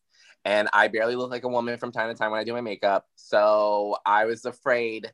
And they're like in the same House of Dolls together. They've been friends. So I was nervous that I was going to be that outcast kind of you can't fuck with us. You can't sit with us mean girls vibe from them. Mm-hmm. And I've said that to them too. But realistically, if you get behind the resting bitch face, Janelle number 5 is one of the sweetest people I have ever worked with in this drag community. And she's professional too. Since I've worked with her, and it's been several times, she's never been sloppy. She's never been wasted. She'll drink at her shows, but she's never been wasted. She's never been a hot ass mess. She's really professional. She takes care of her own. She looks good doing it, and she has her shit together, and I enjoy working with her. But I did think she was gonna be a mean girl to me when I first worked with her. There you go. Okay, all right. Well, next up is the newly adopted Essence. Oh my God, my little niece! Oh, yeah. Okay. Essence is a slut with a good lace front. That's what I say. When Hibiscus told me, it's funny because I knew Hibiscus. I knew when Hibiscus made Essence her daughter, but she had spoken to me before that, maybe a month or two before. She was like, if I ever have a daughter, it'd be Essence. And I'm like, oh shit. And she's like, because Essence performs like a slut, but she looks good and she's sexy. And I just love everything about her. And I just like, that's what I want in my family. And I was like, okay, so when she debuted that Essence is her drag daughter, I was just like so excited because I've worked with her a few times, and Essence is a good time, and she performs. She's sexual, but it's not like sleazy. It's just like, it's sexy. Like, and she does her own hair. Like, she dyes them. It's human hair. She styles them. She ventilates the lace and everything. I'm just like, and she's so talented. So in my eyes, she's kind of like an underrated queen in New York City. I know she performs a lot in Queens where she lives, but I really wish she could, before COVID, that she could really get in Manhattan and other bars, or especially like Hell's Kitchen, because she is such a good performer. It's insane. But she's definitely like a slut with a good lace front. That's true. I love you, Niecy. As some would say, hashtag justice for Essence. Hashtag justice for Essence. Exactly. I'm still traumatized by it. I just want everyone to know it's still, every time I hear it, I'm still traumatized. Just putting on the record, I voted for Essence to stay. I was that vote. Just reminding everyone. Oh God. All right. Next up is Susia. Okay, here we go. Susia. Woo. This whole goddamn podcast is a setup. No, okay. Susie and I, we have some good history, which I love. We both are Pace alumni. I feel like Pace, if they don't bring out corporate successful people, they just spit out drag queens. Because me, Adriana, Susia, Flower Tortilla, I think Michelle Shocked. Yeah, we're all from Pace. It's disgusting. So me and Susia are Pace alum. She is one of the first queens. She's one of the queens that gave me like one of my first drag gigs in terms of like being a guest somewhere monthly, when she was at Vodka Soda Bottoms Up. I enjoy working with her. I know, and this is the tea, that I know not everyone does enjoy working with her. And I know that there is some drama around her from time to time, and people haven't had the best experience. But I can't speak for others because I was not there nor experienced those dramas. So that is other people's opinions. My opinion on Susia is that I have had a great time working with her anytime that I've worked with her.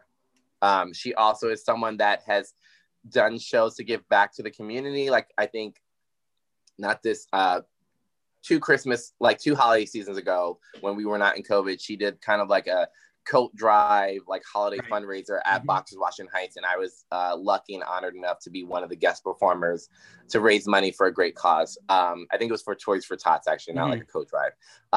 So she is someone that does give back to the community, and she has her drag family too. She's a mother, so her vagina has been used and needs some rejuvenation because you got too many kids, girl. You got too many kids.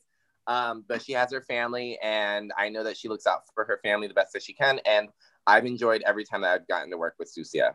All right. Well, next up is that bitch, Misty Mountains. I love. Okay, you know what's funny? True tea is Misty Mountains before COVID was like the brunch queen because she was always at La Pulperia once the Ritzy Bits kind of switched over to, I think, Haswell. And then she was doing, and then she also works at Stonewall as a bartender or a server, but in her drag. I love Misty. She's such a genuinely nice queen and just great energy. I also, and I don't try to get in everyone's business, but I've never heard anything negative from anyone else about her. Nope.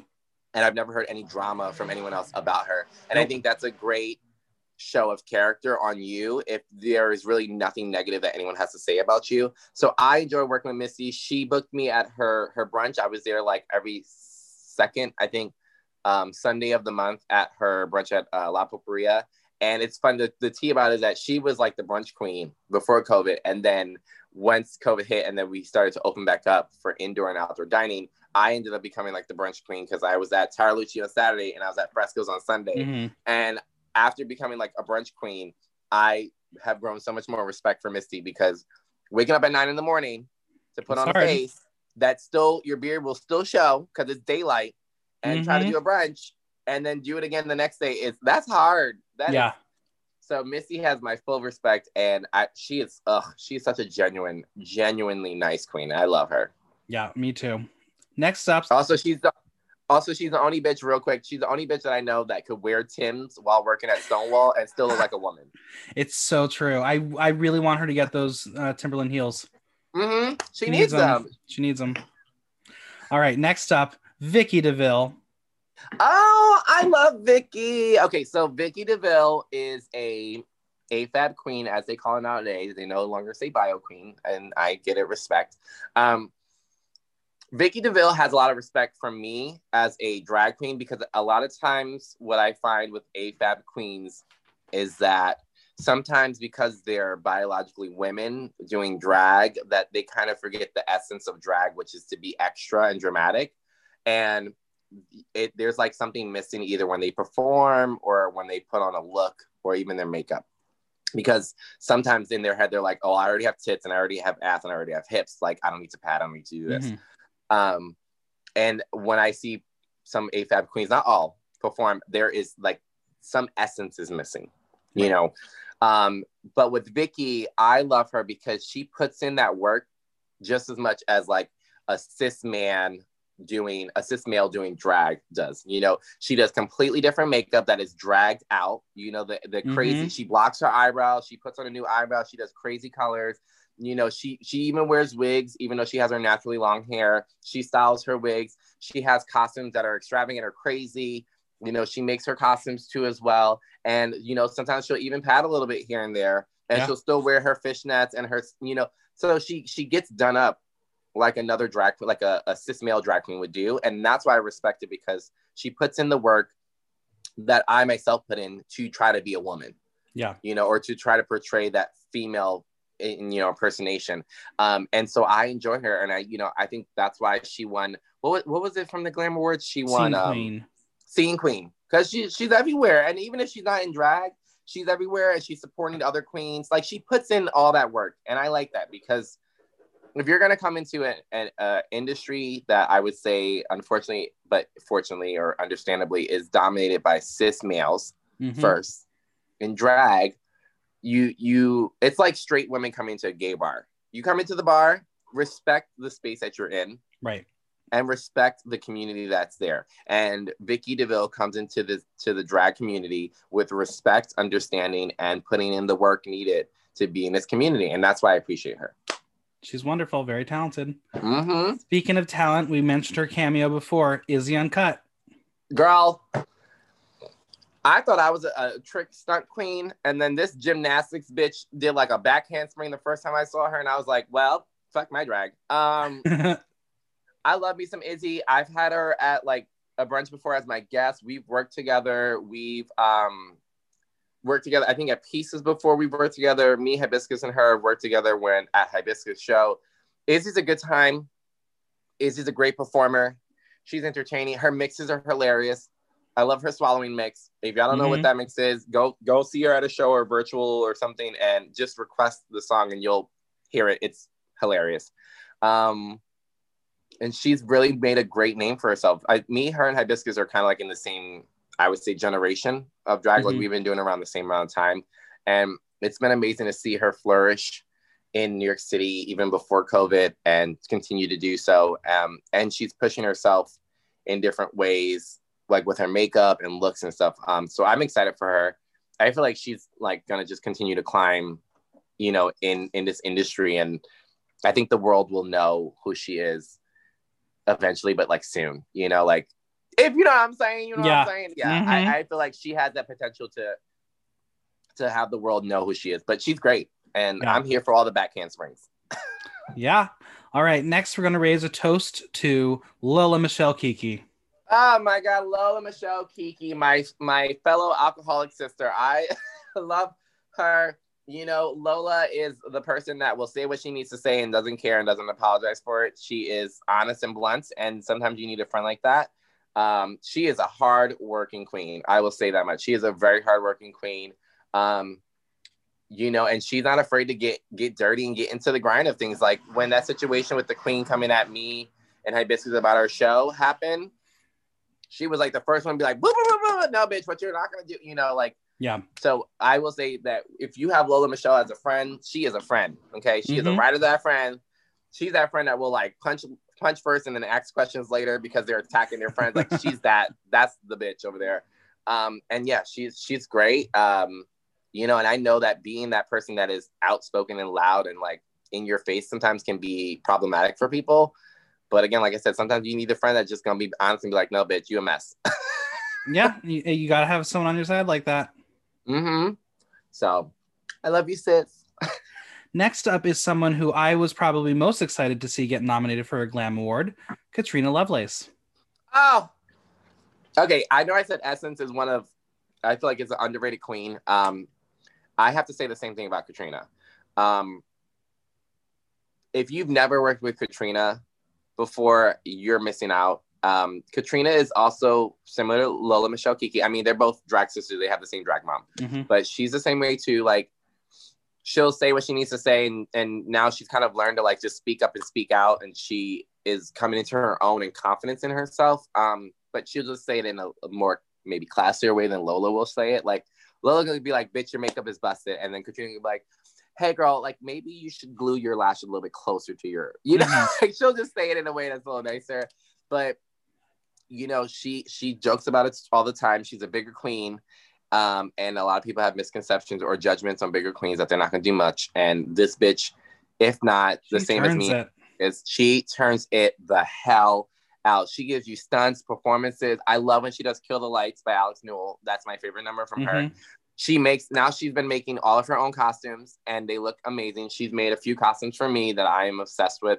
So she is no pun intended, but she is a well-rounded queen. She has a sense of humor. She's an amazing package. And I know that she has her own struggles trying to make a name for herself in this industry because either one, she's Latina and sometimes they're not looking for that, or two, like she's a bigger queen or whatever the case is. So people already have this assumption of her and they're completely wrong. But she's, in my eyes, one of the underrated queens. And I'm so happy to see that she's nominated for a Glam Award because she freaking deserves every bit of it. And I hope she wins because this will just only be like the beginning for her. You know? Yeah, we'll find out soon. We will. Well, last but certainly not least, let's see if there's any tea on Miss Hibiscus. My sis, I can't betray her. Okay, here's a tea about Hibiscus. Okay, bitch. Listen, so Hibiscus is a sweetheart, but I always say, like I said earlier, Hibiscus is like a Venus flytrapper. She's real pretty, but that bitch will bite you, okay, if you get too close. And the reason I say that is because Hibiscus is great. She's professional. She's on time. She barely drinks at any of her gigs or events. She gives you a fucking show. She gives you looks. She gives you fashion. She gives you stunts, shenanigans. She's just amazing.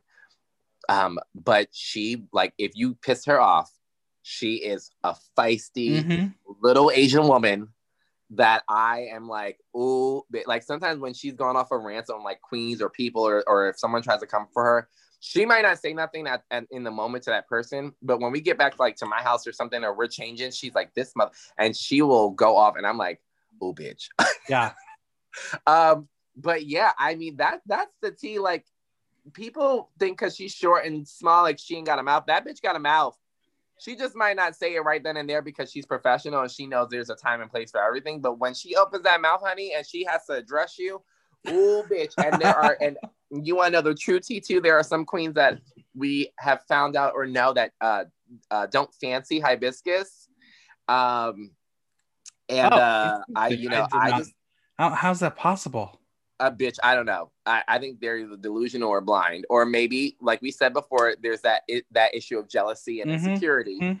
And you know, I am thrilled for this year because if it happens or if something comes out or comments are made, you know, I think Hibiscus is gonna step up and speak out, and you know, I give it to her. She deserves it. She's put in the work. She's Miss Stonewall 2018 for a reason. You know, she's known as the cover girl because she can cover anyone's gig. Yeah. And like within an hour's time, she'll be there.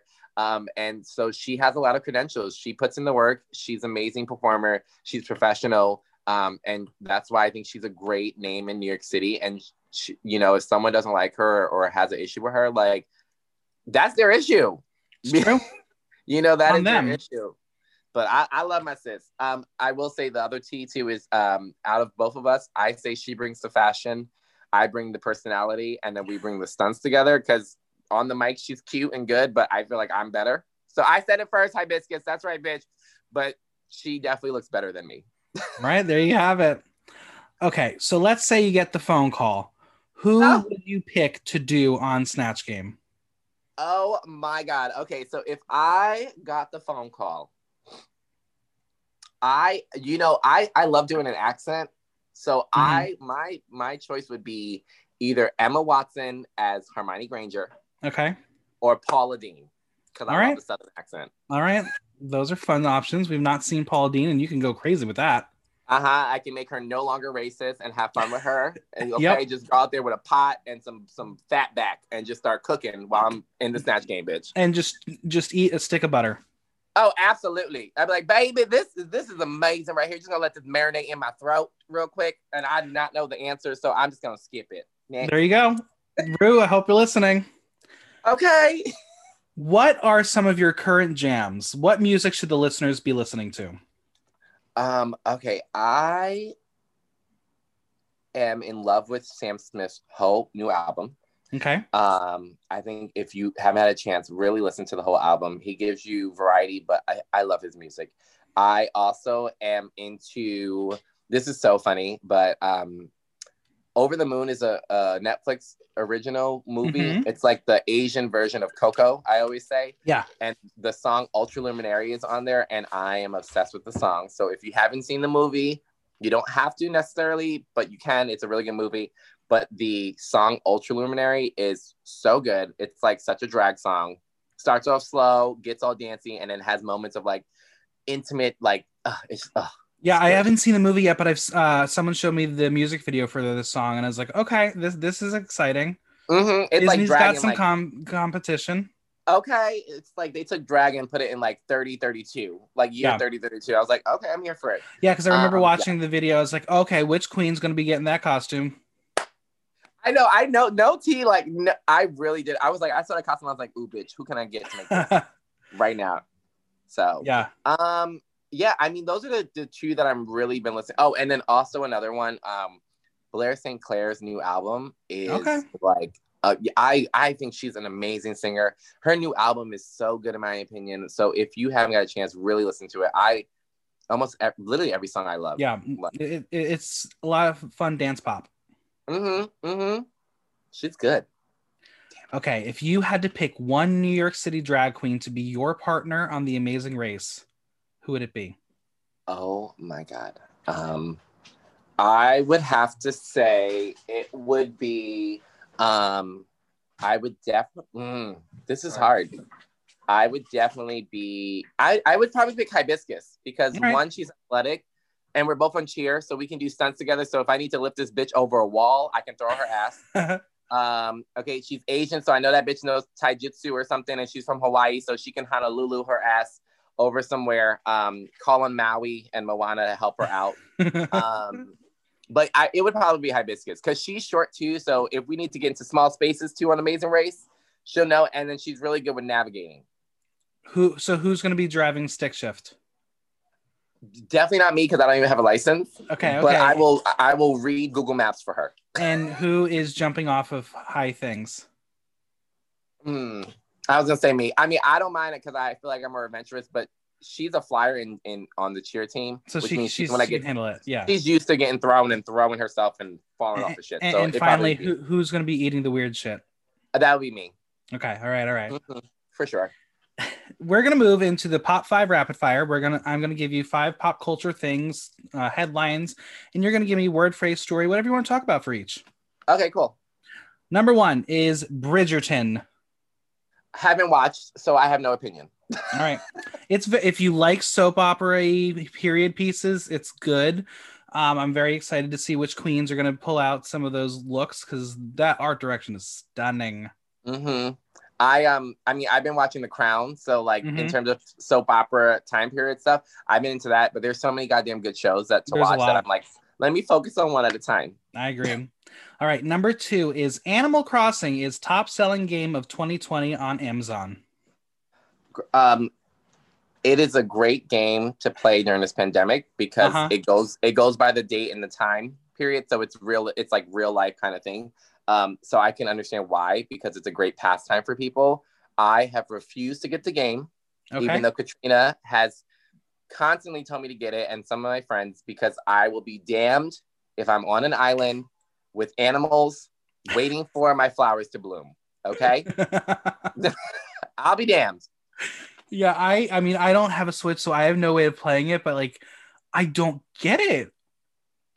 I didn't either. I saw Katrina, she kept posting about it all the time. And then I saw like my gamer friends doing it. And I was like, they're like, let me show you my island. Okay, so I got this new house.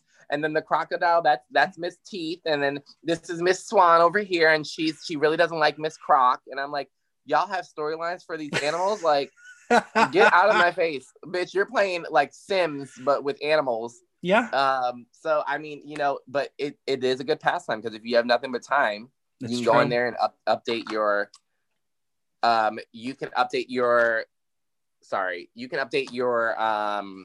like your field, your flowers. You can pick things, you can go fishing. But I'm like, bitch, I'm trying to pay my rent. Yeah. So I'm trying to slap on a wig and do some type of performance before I worry about my bush, whether it's trimmed or not. All right, number 3 is gays over COVID. Okay. Controversial, but I'm here for it. No tea, no shade. Like we were talking about before, of holding people accountable and kind of just coming for people. I know that it can seem that people's jobs are at risk because they're being exposed on the Instagram page. But at the same time, some of the people's jobs that are at risk are jobs that other people's lives depend on it. Right. And sometimes, depending on the career that you're in, you have, it sounds like I'm being like elitist, but you have a duty and a responsibility, not just for yourself, but for others. Sure. So if you are a doctor, a registered nurse, an EMT worker, a medical professional, and no tea, no shade, you're over in Brazil or Puerto Vallarta or Miami or Atlanta or places where there's been guidelines set, and you're not following them because you're at this big ass circuit party with hundreds of people with no mask on, and then you're coming back to whatever place of residency, and if you're also not quarantining and then going straight to work, that to me seems a little reckless. Yeah. And it's scary because it's like you have people in the hospitals or whatever that rely on you to be healthy and rely on you to be the best you can be to make sure that they get better.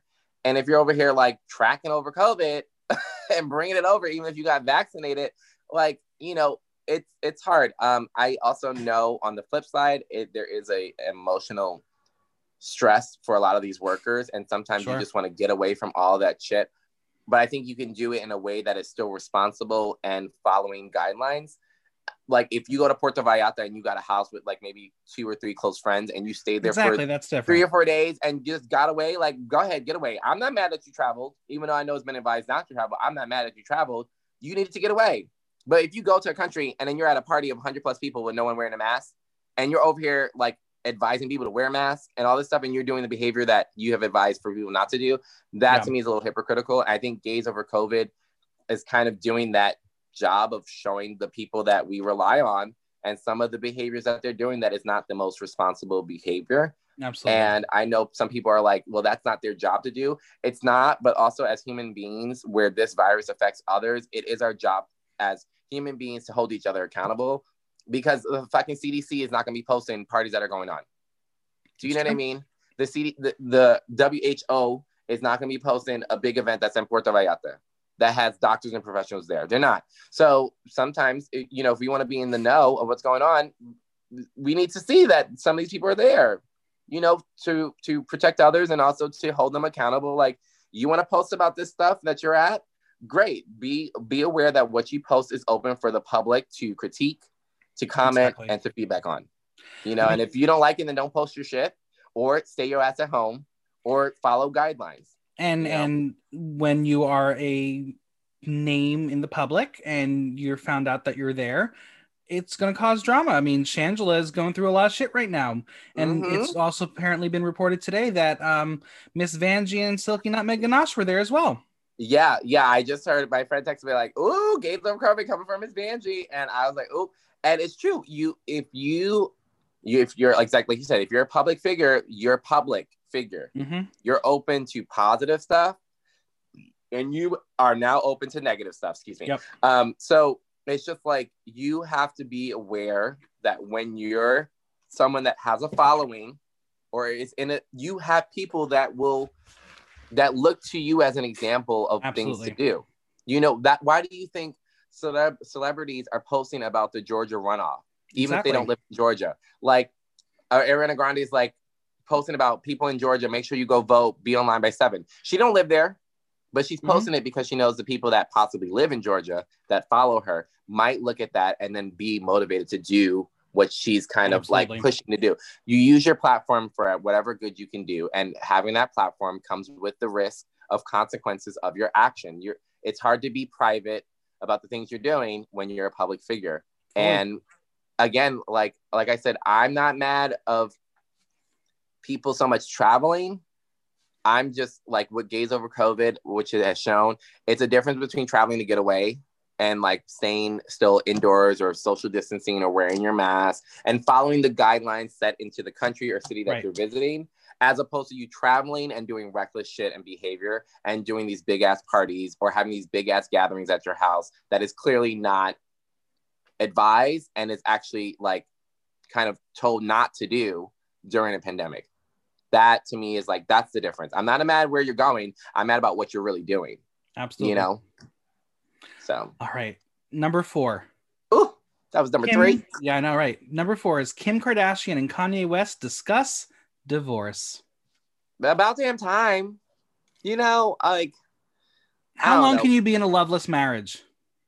Oh, listen, you know damn well that people can be in it for their whole lives. Okay, and they just figure out ways to make it work. I mean, this was clearly all publicity.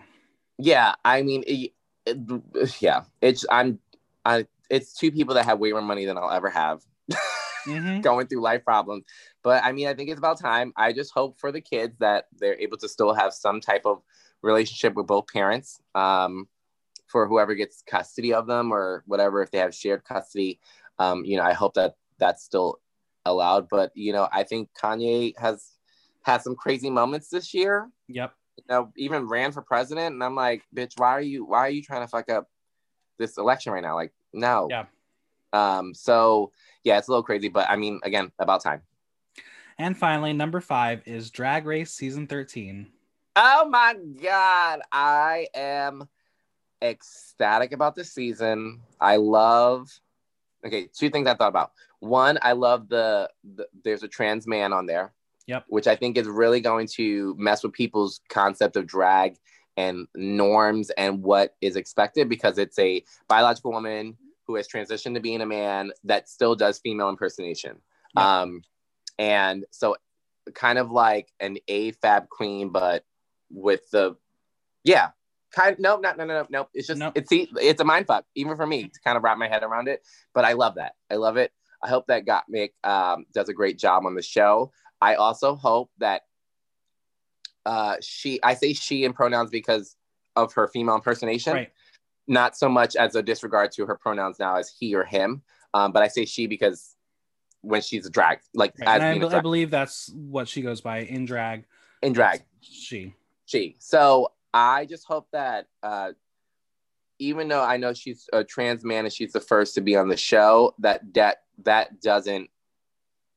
I hope she's judged equally and fairly and not given passes. That's what I want. Absolutely. You know, everyone needs to be judged equally on this show, regardless of what your background is in some capacity. So I hope she's judged fairly, and I hope there's no free passes because she's the first trans person. And if she gets far and she ends up winning this competition, I hope it's because she actually put that work in and really slay the competition. You know, I'm excited for it. I'm also excited to see how this season goes because they did all of this during this pandemic and lockdown and stuff. So I know there's a lot of different security measures that were happening, protocols that were done. Like, one thing, if you notice, there was no celebrity guest judge this time. Right. So I'm curious to see if all the episodes there's no other celebrity guest judge, which would make sense because they're just trying to limit the people. Well, I do know that there will be. I think for this first episode, because it was the way they formatted it, that's why it was just the 4 of them. But now that from what I've heard is there's going to be a slight rotation of celebrity guests because they all had to be there, so they're going to be there multiple times. Got you. Okay, yeah, so I'm curious. I'm excited. I really, I'm ready for Friday because I want to see what the hell happens with the 6 queens that lost the lip sync because I'm just like, bitch, if one of them gets eliminated and they haven't even done a mini or maxi challenge, I'm like, damn, girl, that would suck ass. Well, we'll see. I have a feeling there's going to be yet another twist and we're all going to be like, are you fucking kidding me? But hey, it's Drag Race. What do you expect? Exactly. Which that's Drag Race. It's like every other season there's a new twist and you're like, oh, god damn it. Yep. Yeah. So I have my previous guest ask my current guest a question. Okay. And this is a question from Pietra Parker. Oh.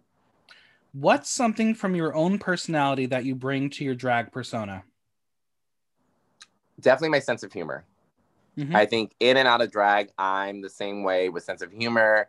I talk like a hoe, but you won't have proof of it unless I send you a nude, probably. I'm just goofy all the time. I'm very reactive off of situations. I think that's where my humor comes from. It's just in the moment, I'll just say stupid shit or do stupid shit. And my friends are like, you're dumb. And I do that in drag as well.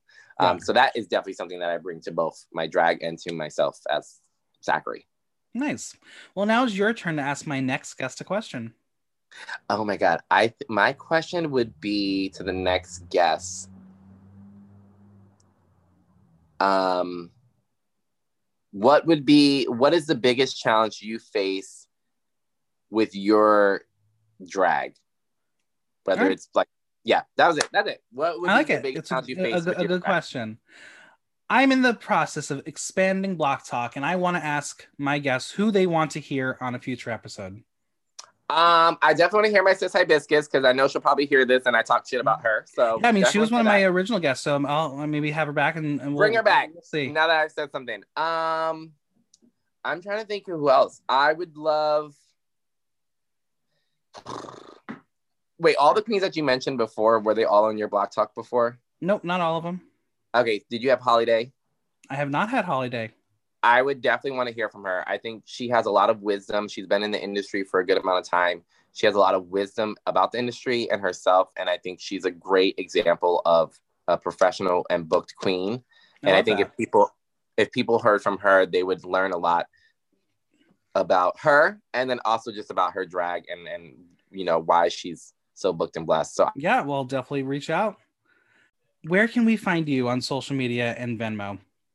You can definitely find me on Uber Eats and Seamless for sure. Free delivery. No, you can find me on Instagram at Inita, INITA_D. I spelled Anita incorrectly because I'm illiterate, and that's why I'm a crossdresser. You can find me on Facebook at Zachary, ZACCARY. I say my Facebook because that's where I do my e-brunch on Facebook Live. I do have a TikTok, but there ain't nothing new there, so we don't need to discuss that. And I don't have a Twitter because I'm not a bird. So IG and Facebook. And then my Venmo is similar to my Instagram. It's INITA-D. There's no underscore because they're homophobic and they don't like have underscore. Yeah. In Venmo. So INITA-D is my Venmo, and then INITA_D is my Instagram. Amazing. Well, this was so much fun chatting with you. This was amazing. I really hope I don't get canceled after. No, everyone will love you. This is a good one. Oh my God, this was fun. Thank you for having me on here. Congrats on your nomination for the Glam Awards. I really hope you win and succeed and get that award. I'm really truly happy. Fingers crossed. I'm truly happy to be here and have done this with you finally. The biggest thanks to Anita for coming on. Subscribe on Apple Podcasts, Google Play, Spotify, SoundCloud, or Stitcher, and leave us a review while you're there. If you have any questions or comments, drop me a line at theaterthenow.com via our question link. Like, listen, love. Until next time, I'm Michael Block, and that was Block Talk.